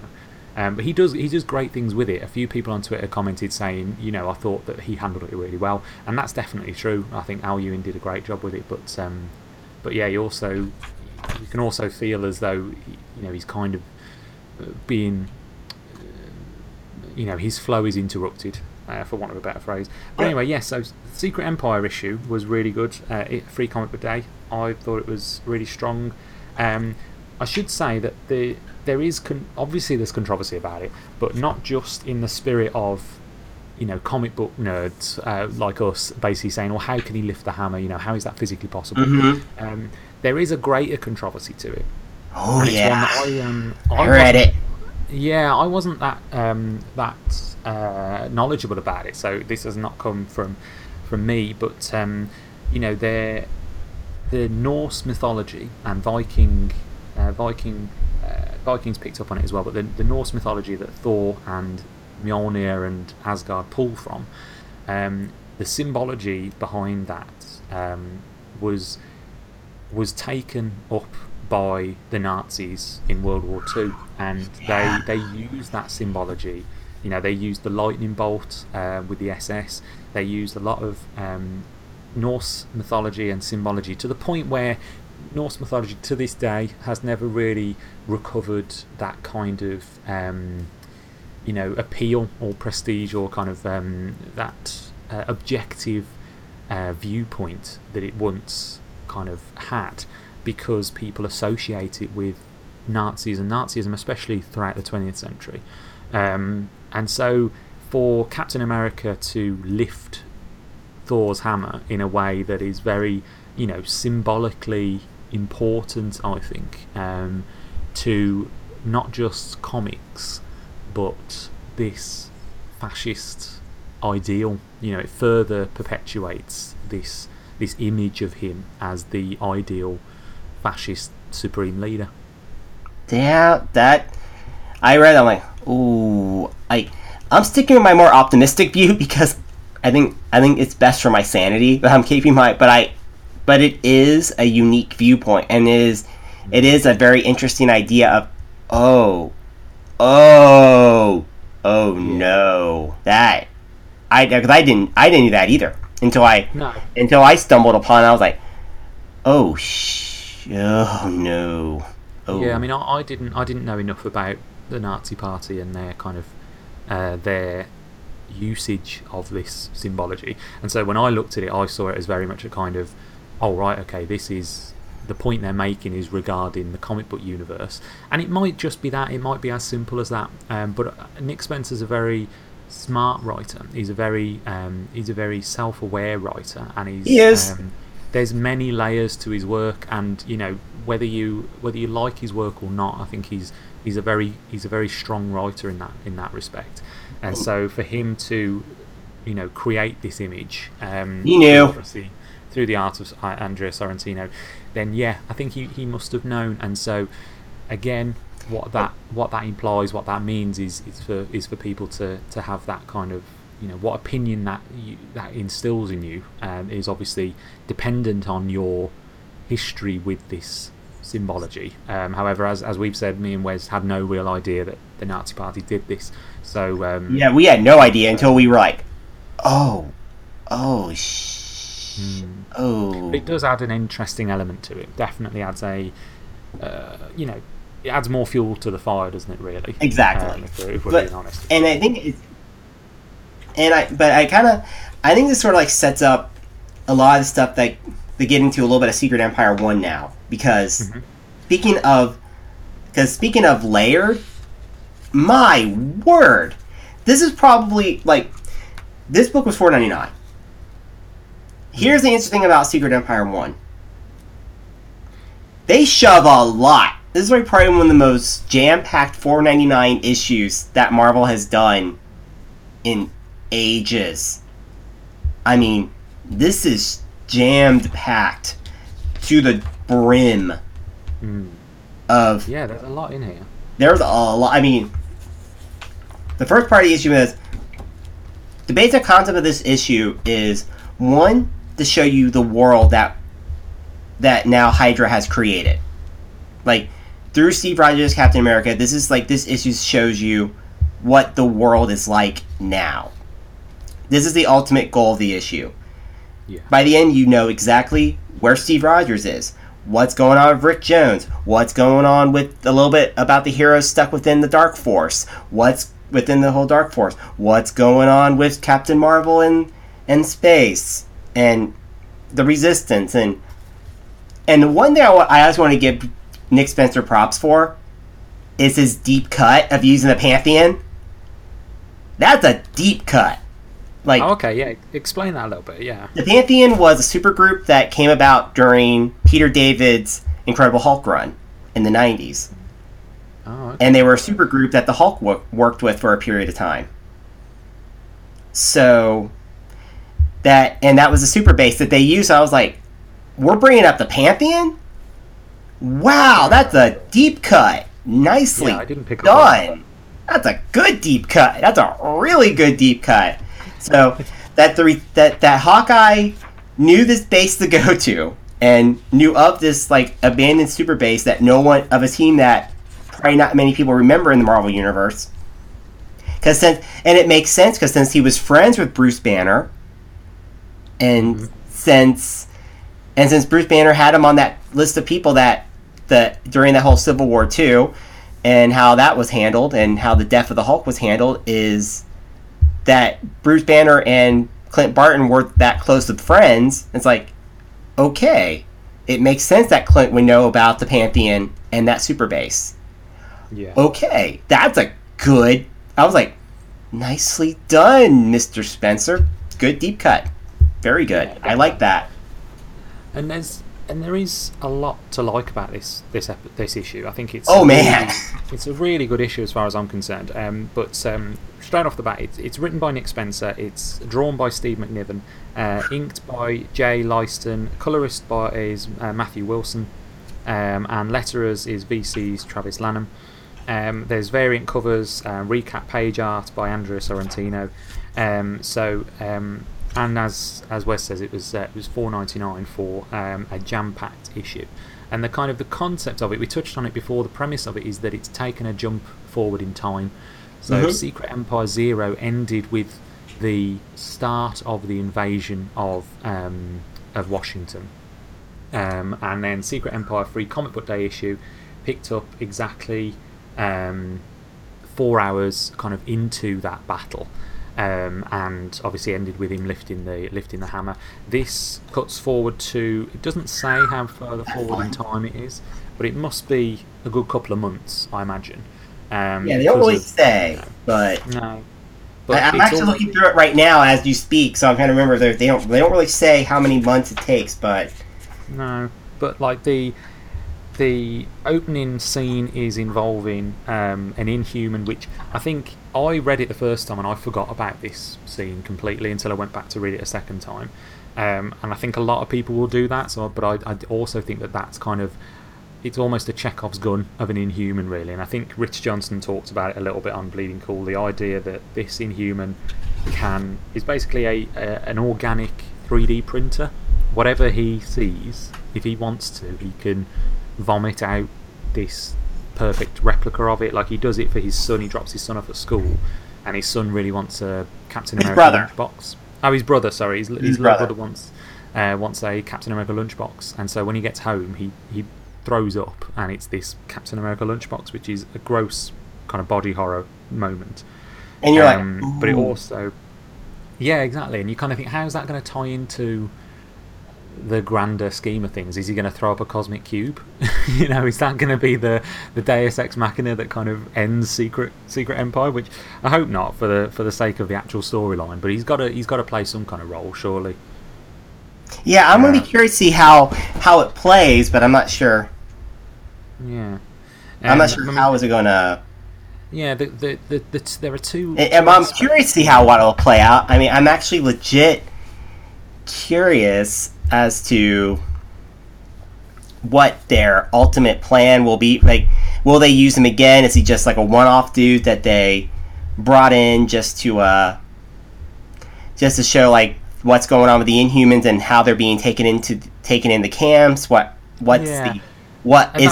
what he's there for, or is that what he's there for? Are they going to do more with him in the future?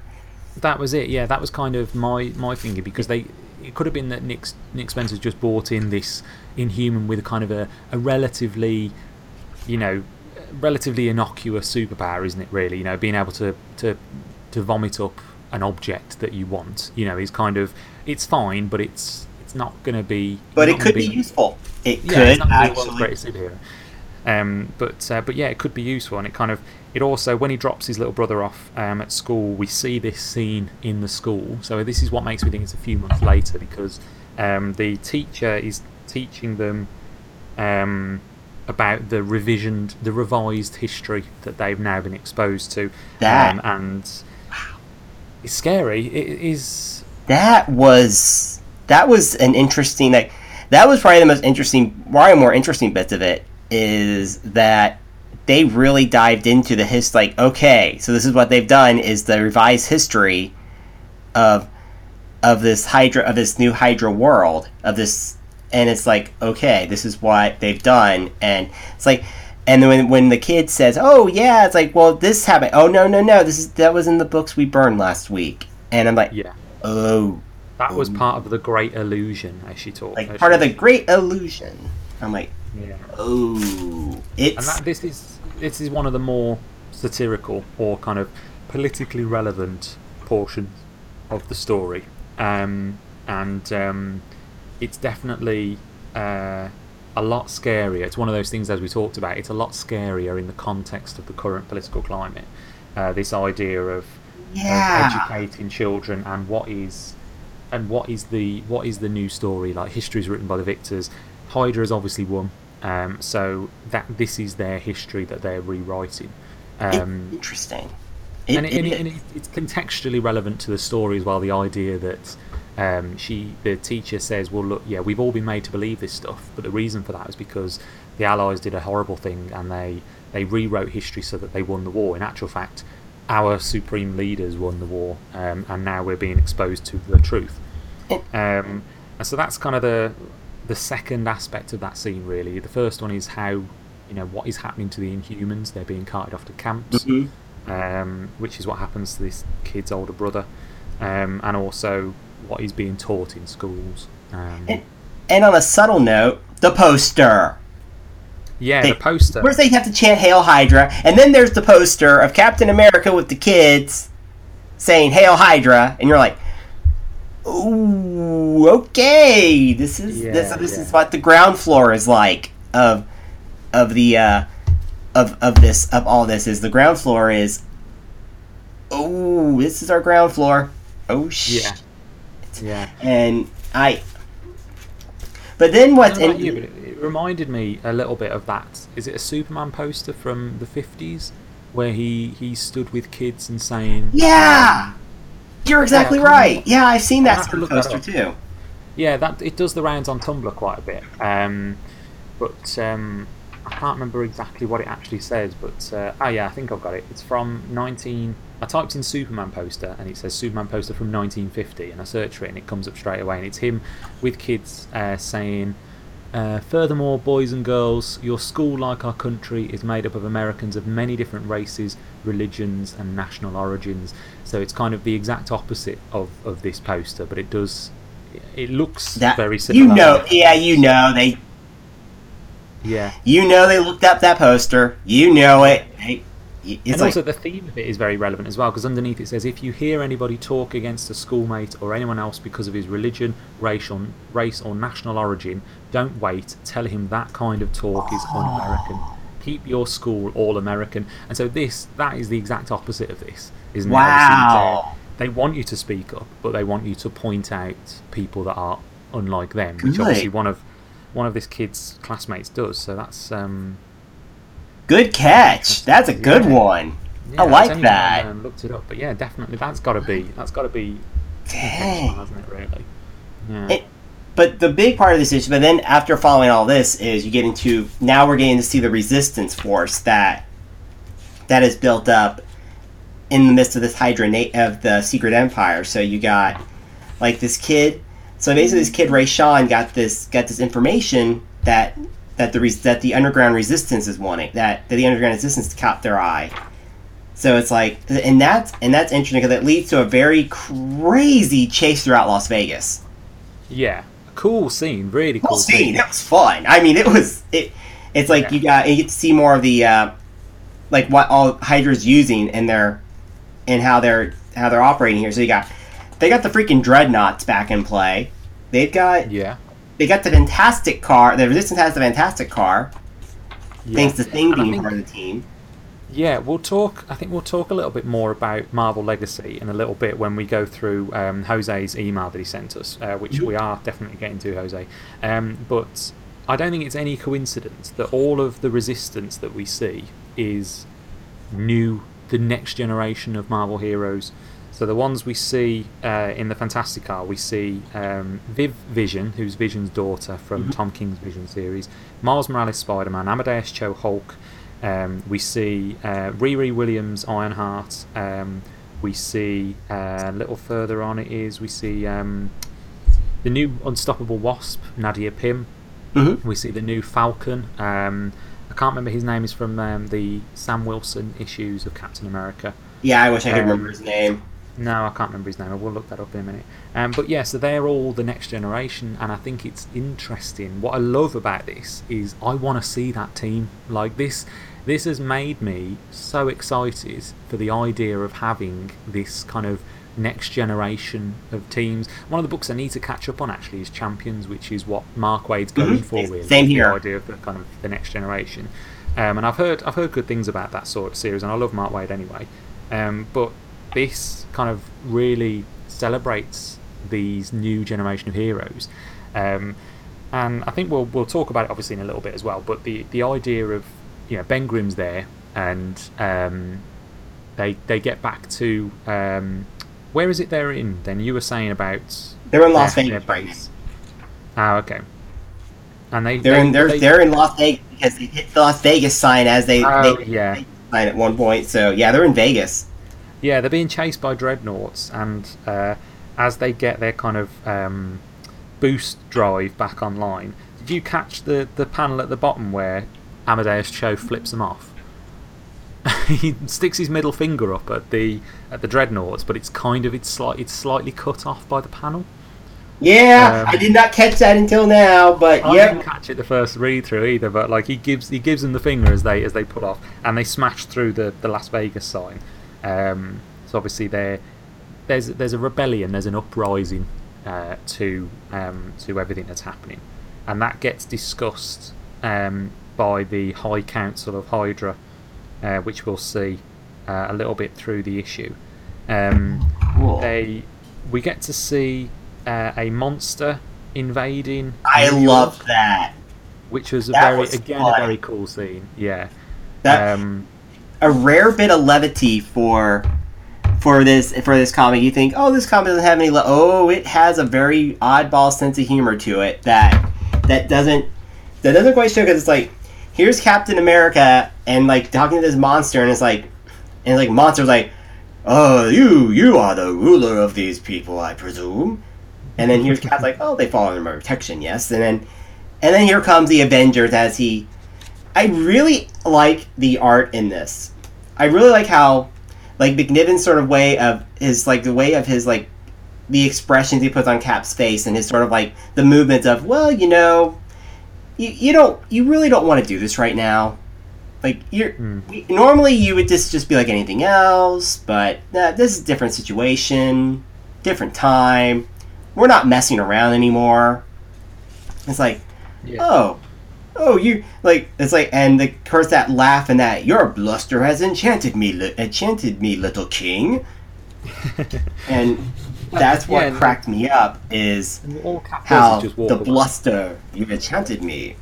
And I went, that's great. And then gets his army, and then here comes that quiet Avengers assemble, and then the fight begins. And we get to see how the layout, more of the layout of this Avengers team Cap's brought together. And it's like, okay, this is a weird so who have we got team. on this team? It's like, his team is like the Odinson, former Thor, Vision, Scarlet Witch, Deadpool, the Superior Octopus, and Taskmaster, and actually I'll just go back to the recap page, makes it a little bit easier. But I didn't even think of doing that. But it's the irredeemable Ant-Man, isn't it? Or what he's known as Black Ant. Black Ant. Yeah, he's known as Black Ant now. Yeah, and Superior Octopus. If you're not reading the new Amazing Spider-Man comics as they're coming out, that is, oh god, it's Dr. Octopus's personality in the cloned body of Peter Parker. So he's essentially Superior Spider-Man again. Yeah, it's just as an octopus. As an octopus, which is quite a clever twist. I quite liked when I saw that in the Amazing Spider-Man, because I kind of thought, well, that's a really fun way of bringing back Superior Spider-Man. However, he's taken like an extra twist in the fact that he's now the Superior Octopus. So if you're wondering who he was and where he came from. And it's really cool, and it's really interesting, because this is like, and this team operates unlike any other Avengers team. They're efficient. They come in, they smash, do their thing, and done. They're not messing around.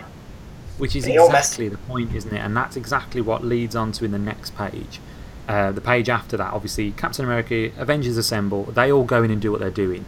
I think it's quite telling that he just slowly walks away. Like, he kind of just, he doesn't even, it's not a rallying cry, is it? He just says Avengers Assemble, like at normal tone of voice. Like, Avengers Assemble. He just turns his back on it, and he's in shadow as he's walking away from it. So obviously there's an element of him just kind of like just getting the job done and getting out. Like, it's not important anymore. They slaughter, these Avengers slaughter this monster. And which they dealt with it. Yeah. And then the next page is the classic kind of newsreel, which is obviously, again, very reminiscent of World War II, but picks up on all these elements. As you just said, they're very efficient, they get the job done, and that's what America in this storyline is seeing. Violent crime is down nearly 75% since Hydra saved the country, their words. Dr. Faustus celebrated the stock exchange hitting new heights, breaking the record that they set last month. There's a stimulus to spending thanks to the Hydra Works program, which is very, very reminiscent of like America Works from Trump's speeches. 2,000 new jobs thanks to these dreadnoughts that they're creating. There's a new trade agreement signed between Madripoor and US representatives, and the Hydra High Council discusses the strategies in the upcoming day of scared diplomat with this. A very scared diplomat is like, excuse me. It's a very funny to see all these, like, it's like the different things is like happy to here's the scared diplomat with the giant hive thing hanging out over him. with Gorgon chilling out in the background, like, I got a sword. Like, yeah, that doesn't scare you. Here's Hive. Yeah, Hive's terrifying. Hive's like the guy from Pirates of the Caribbean, like a weird kind of. I know he does look like every Pirates of the Caribbean. Yeah. He look, but I love the kind of look into, because going into the entire scene of the Hydra High Council gets real darn detailed, really, but it's really funny to see Captain America's face. He's bored out of his eyeballs, like, you're all arguing, blah blah blah. Can we be doing anything else but arguing about fluoride? Because, and he's kind of bored throughout the entire time, and like they're all having, but let's give you an idea of what the layout is. It's like you have a mutant sovereign republic of New Tien, and then you have the Inhuman camps detailed a little bit more. Yeah, and Cap's trying to keep a balance because he's still trying to keep a balance between peace and force. Like, he wants to keep people united. He wants to keep people, like, as a full country. But everyone else is like, well, we want you to show more force. And Baron Zemos, which is the weirdest thing you ever want to fathom in your life, Zemo's the most balanced force, kind of like trying to keep things a little bit more of a slight bit of an even keel between the rest of everyone else. Which is obviously the point, isn't it, really, is to kind of make this, make it where the situation that we're presented with is the idea where Baron Zemo is the voice of reason.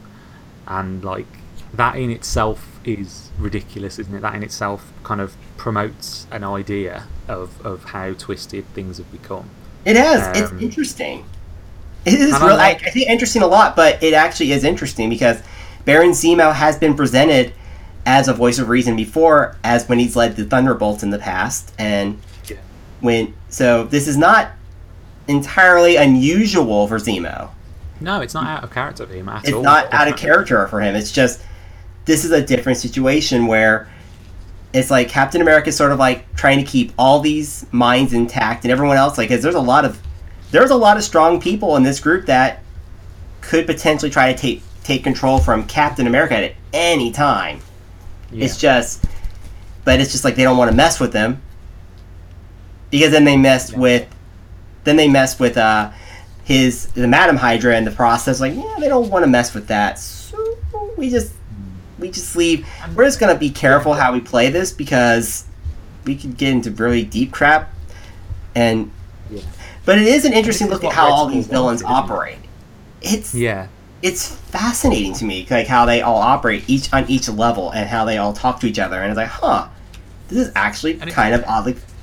And it's really well done. It's really well done, because they've all got their own voice, but they're all true to their characters. You know, obviously Captain America's not true to his character or the character that we know of him, but all the other ones around him are exactly as they should be. And they're all, there's people saying we should smite them, we should kill them all, and we should show a force, and then there's others going, that's not the best way to do it.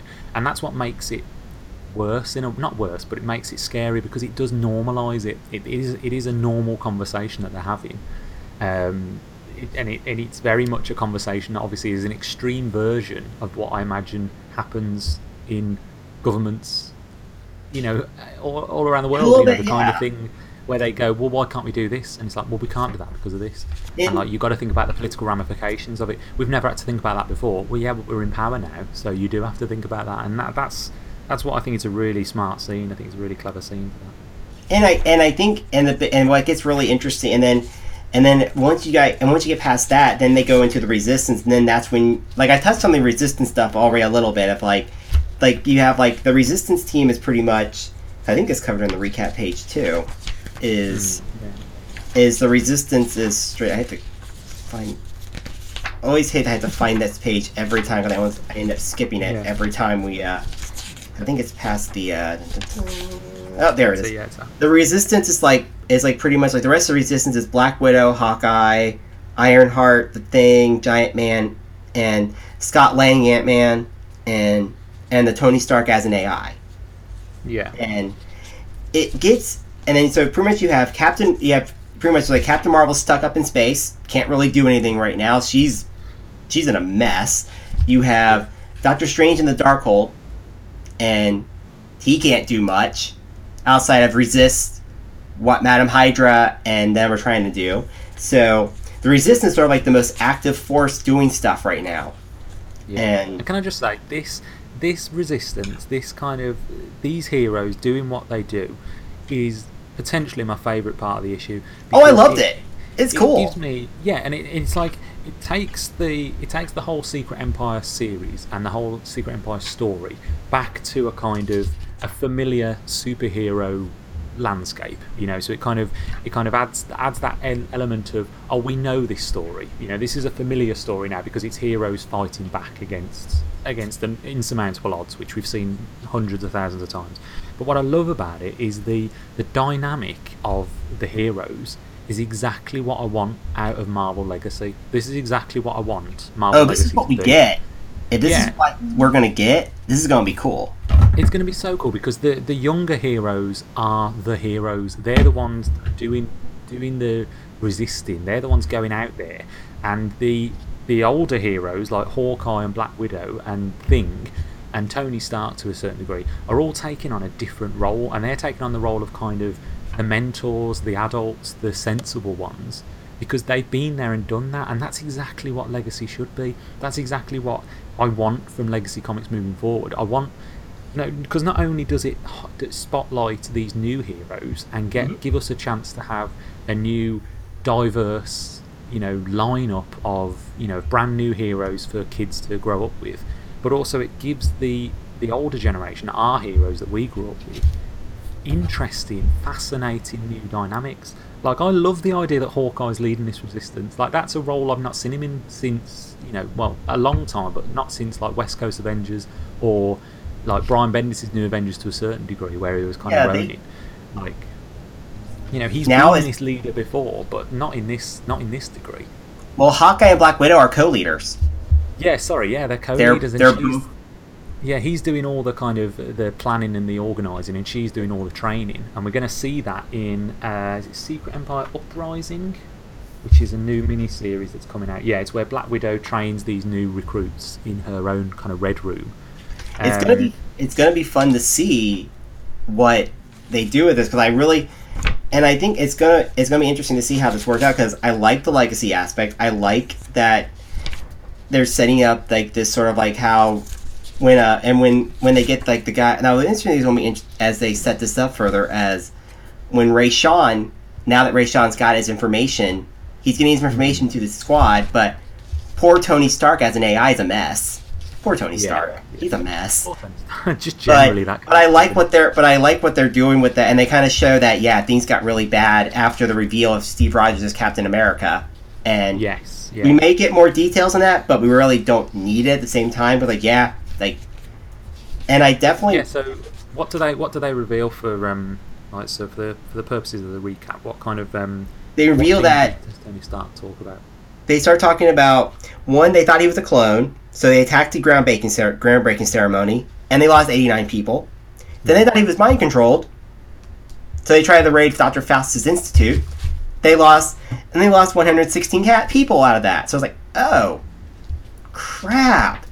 So, but they do dive into the idea that despite it all, Hawkeye and Black Widow have helped create this really peaceful sort of life for these people, that in the midst of some peaceful life for these people who are in the midst of this resistance right now, and they can't really do too much right now, but as we see, there's still a lot going on, because it's like I said, mentioned, it's like, then you have Doctor Strange is fighting off Madam Hydra in the midst of the Dark Force in the Dark Dimension situation.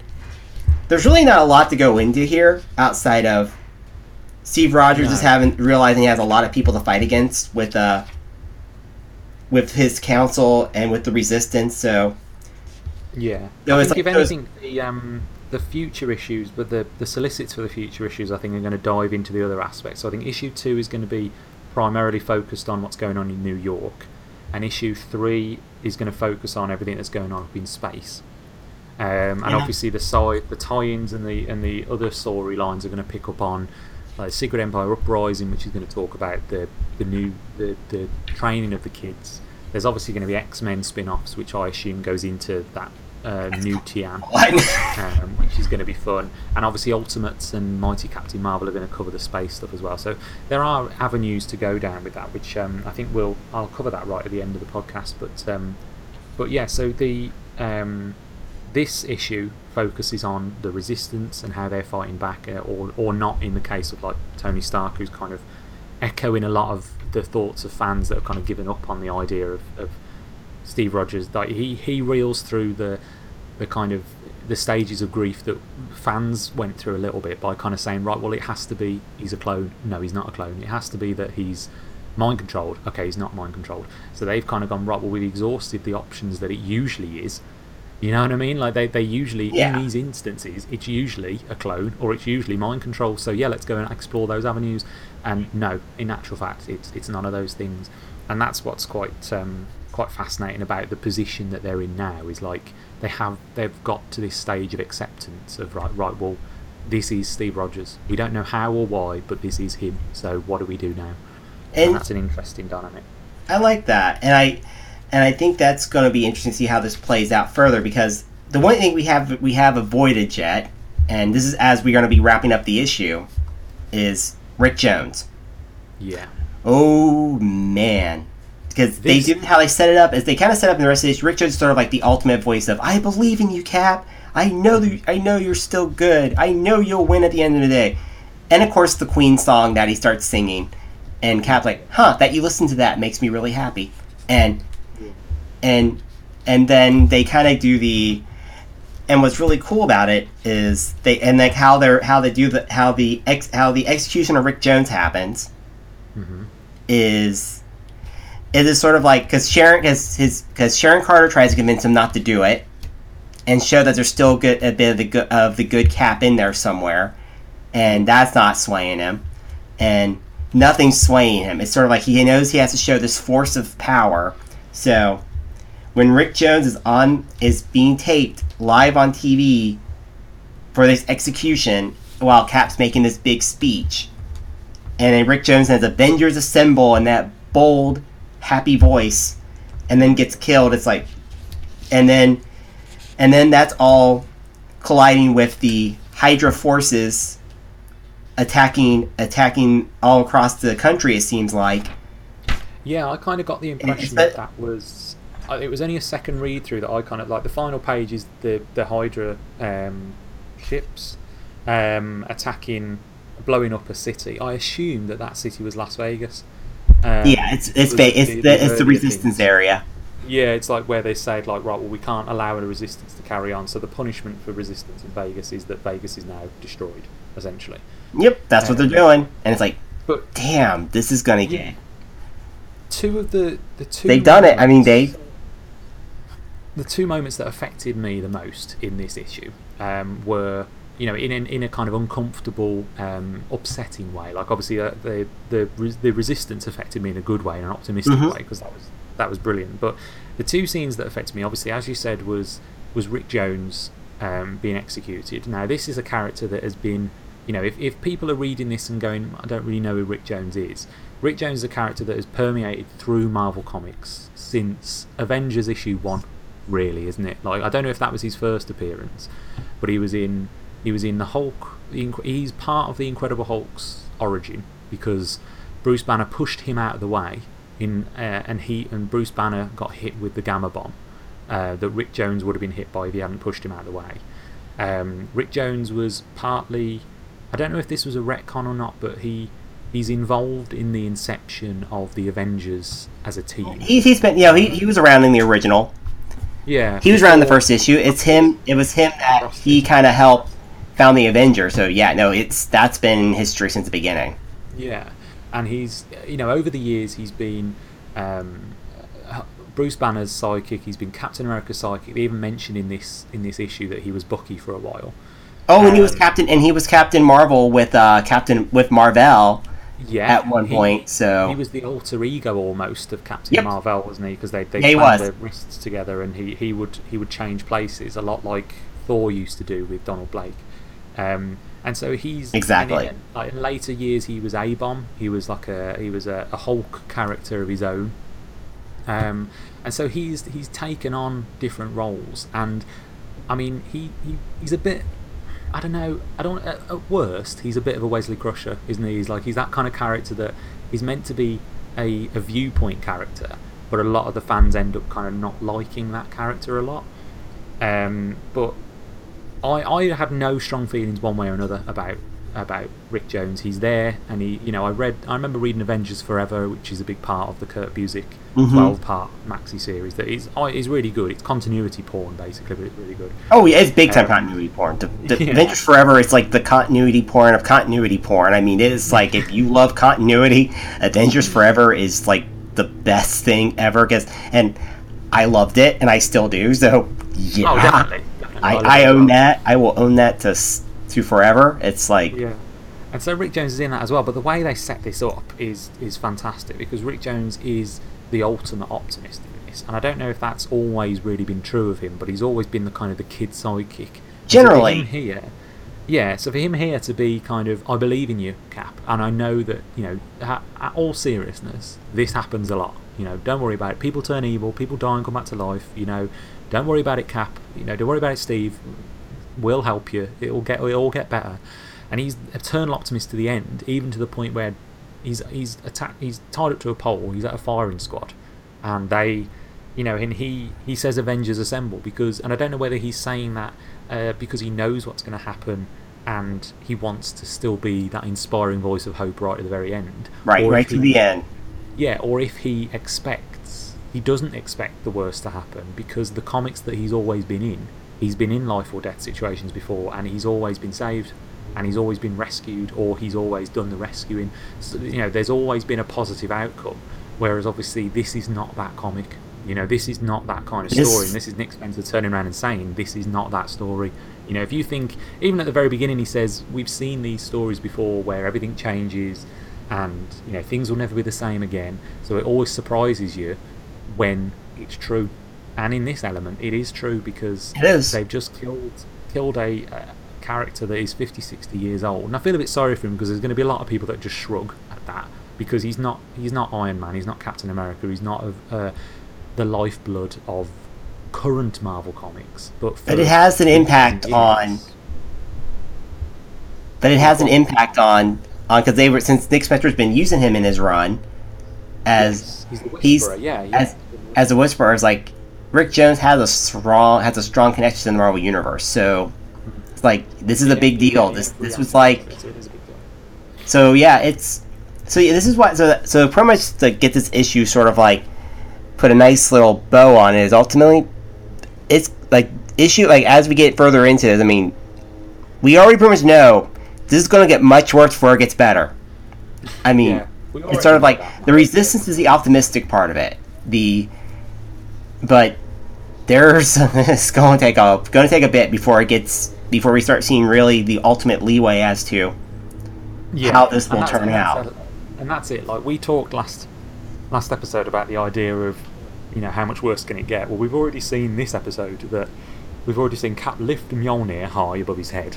And we've seen the murder of a long-term Marvel character. So how much worse can it get? I mean, I did briefly mention there was two things that disturbed me about this issue. First was this Rick Jones, and second was the scene with Sharon Carter, because that was freaky.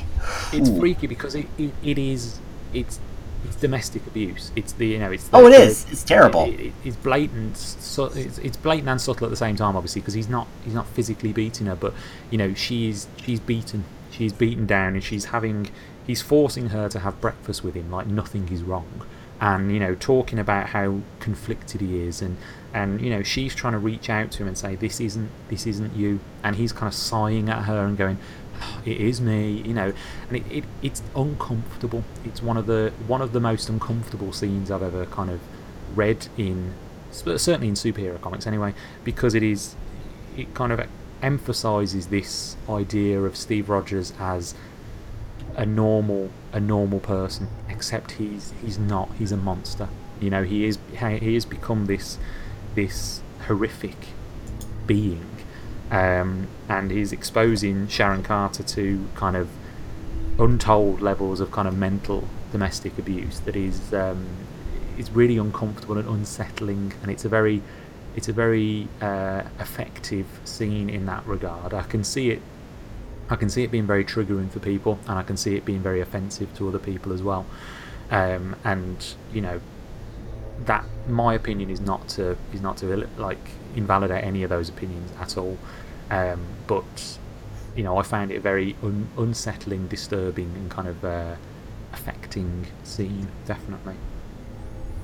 Yeah, I mean but it does work, and it is a brutal scene to watch, because it is what you said it was. It's domestic abuse. It's terrible to it's like one of those things where you're like, I don't like reading this, but it's like he's trying like, well, I'm still the old Steve Rogers. No, you're not. Yes, you're Steve Rogers, but in name only for the most part. And I don't know. I was just like, it's gonna be, but it's like a weird way to kind of, but definitely a weird way to put a bow on this issue, because trust me, I get the feeling issue 2 and 3 are going to get really even more crazier from here, and we are so. I don't know, man. It definitely was a wild.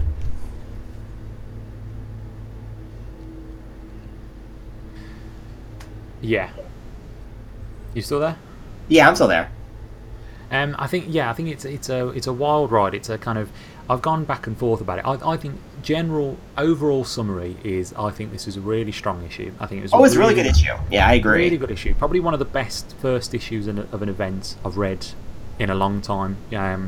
Definitely love the legacy characters. Love the next generation of heroes. Love how they're portrayed. Love their dynamic. I really want to see more of that. And I love that it does kind of get back to a meat and potatoes, this is a superhero story kind of element. Generally speaking, do I want this from Marvel Comics? Do I want that type of story? I definitely want. Do I want the type of story that has, you know, one of its biggest symbols being such a horrific creature? I don't know whether I do. So I'm still not sold. I don't think could I ever do an event. Like, I don't think I could ever do an event like this, like as a long-term thing. I'm glad like I couldn't do it as a long-term thing. I mean, like, after this is all said and done, would I want an event like this again? No. This was a little tough. I mean, this has been between a little and a lot tough to deal with at times.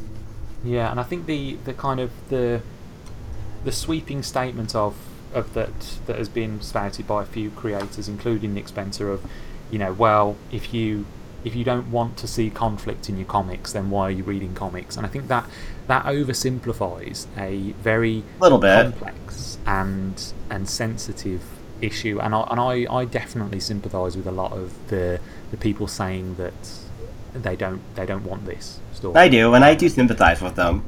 Yeah, I mean, I am, you know, I have to say, reading this issue, I am really enjoying the story. I think it's done incredibly well. I think it's written very well. The pacing of that issue alone was fantastic. So I think we've covered that quite well. I mean, what are your kind of final thoughts on that issue? Really, my final thoughts are, it was what I guess I pretty much similar to yours. It's a very good first issue. It worked well. It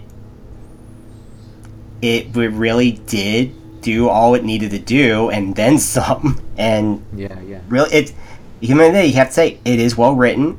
It's pretty good, dang good read, and I cannot imagine how this is going to go from here. I can really not imagine how it's going to go from here at this point. I think it's safe to say that it is entirely unpredictable. It is. But yeah, so finally then, those are the two issues that we had to talk about this episode. Our final word comes from Jose Cardenas, who's a fan of the show.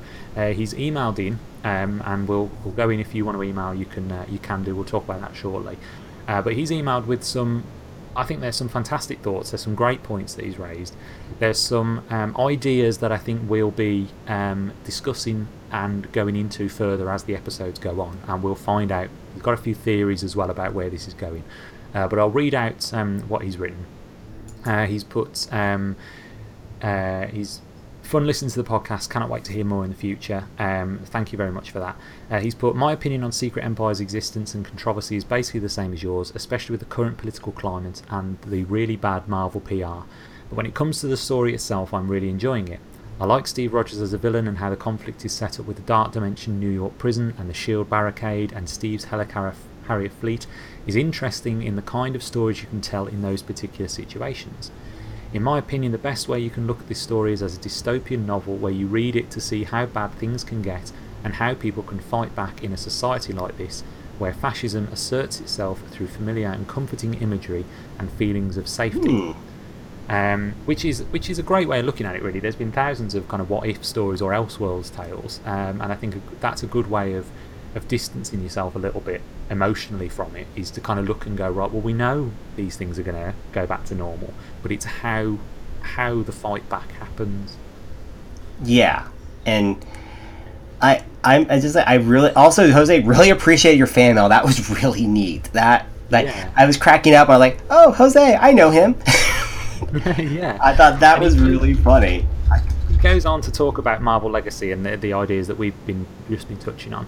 He says he's iffy on the stuff from the prologue in Issue 0 and what it can imply. So he's talking about the idea that the Cosmic Cube was used in World War II to kind of rewrite history. And he goes on to say, but for all of his faults, it is certain that at least Nick Spencer has an end game for how this story will end, with all of the history changing, which leads into the new Marvel Legacy rebirth. So he goes on to say, my personal theory about how Secret Empire ties into Marvel Legacy is that Kobik, the cosmic cube that started the whole thing, not only turns Cap back to normal, but also kind of resets the Marvel universe so that the focus is more on classic hope and happiness, since Kobik's primary motivation throughout her entire life is making people happy, which leads to a bunch of old school characters coming back and being prominent again. Kobik would essentially be the bizarro Dr. Manhattan of Marvel's rebirth. I like that. Which I thought was genius. I thought that was really good. So she's basically the opposite version of Dr. Manhattan, kind of resetting the Marvel universe, which if Jose is correct, then that's going to be the reboot that Marvel has sworn they're never going to do, really. Even if it's a kind of a soft reboot, a bit like the Secret Wars reboot, which is kind of, yes, the world is destroyed, but it's also been reset to this kind of slightly different world. So I think that's quite an interesting point. I like, and I think it's going to be interesting. I really have that much more to add to it outside of, there's a lot here, and I get the feeling that we're going to see how eventually when this sorts itself out, I actually see we're going to see a soft reboot. It would not shock me at all, because when I saw Marvel Legacy and I kind of saw how they're doing it, I mean, you can't really, from what they're all doing here, they can't really fully go back into the normal Marvel universe at large after an event like this. No. So, and it's like, and I love he's like, and by the way, Jose, never be ashamed to go long-winded, my friend. Trust us. No, definitely. We are two people who are adept at the fine art of going longer than we intend at points. So, well, we're now over 2 hours into this podcast. We did not realize we were going to go 2 hours to this podcast. We're not planning on that. No. But the final thing Jose says, just to finish off his email, is he has a theory about how this is all going to, he's got theories about how it's going to all come to pass and how it's going to be reset almost. And some of this has already come true in issue 1. He says he thinks the large plot point for Secret Empire will be Steve and some members of the Resistance movement, most likely Tony Stark, while characters like Black Widow and Sam Wilson lead an underground resistance, which is basically has been explored in Secret Empire issue 0, tracking down the cosmic cube fragments across the globe while expanding the Hydra Empire so Captain America can restore the world that was, which brings in weirder stuff into the story like Pym Ultron, the Savage Land, and those weird tentacle ships. So again, we've seen the tentacle ships at the end of issue 1, so he's right about that. And this kind of concept of the big MacGuffin for Secret Empire being these cosmic cube fragments that the Resistance and Captain America are chasing down at the same time. And again, that's kind of explored in issue 1, like Madam Hydra or Elisa says to Steve, you know, the ultimate goal is to restore what we once had, which is with the cosmic cube. So that's definitely where this story is going. So yeah, as Wes has said, thank you very much, Jose, for sending this. Much appreciated, man. Really appreciated. That's what we want to do. We want to reach out to the community, get everyone talking about this story, and get some opinions that are more over and above mine and Wes's. If you want to get in touch with the show, you can get in touch with us on email, which is what Jose did at it's that'stheissuepodcast@gmail.com. You can send that through to us. You can reach out to me on Twitter. I am at Matt Loon. And where can I find you? You can find me on @GeekuLanded on Twitter as well. We are very receptive. Yeah, trust us. Definitely. We will. Definitely. If you message us, you will get a response. So yeah, we are definitely happy to talk about this with y'all. And one thing we didn't do last episode is talk about where you can find the work that we also do. Predominantly I do a lot of writing on Multiversity Comics. I do reviews for them, a few articles here and there.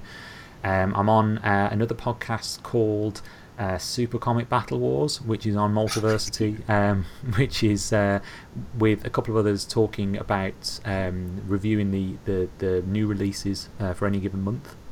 What about you, Wes? Where can people find you? You can find me on Monkeys Fighting Robots, and after I do reviews, articles, and that's where you can find me all over the place there, because likely it's one of the things where that's where pretty much you can find me all the time, and I really like it's going to pretty much Matt and I. It's kind of interesting.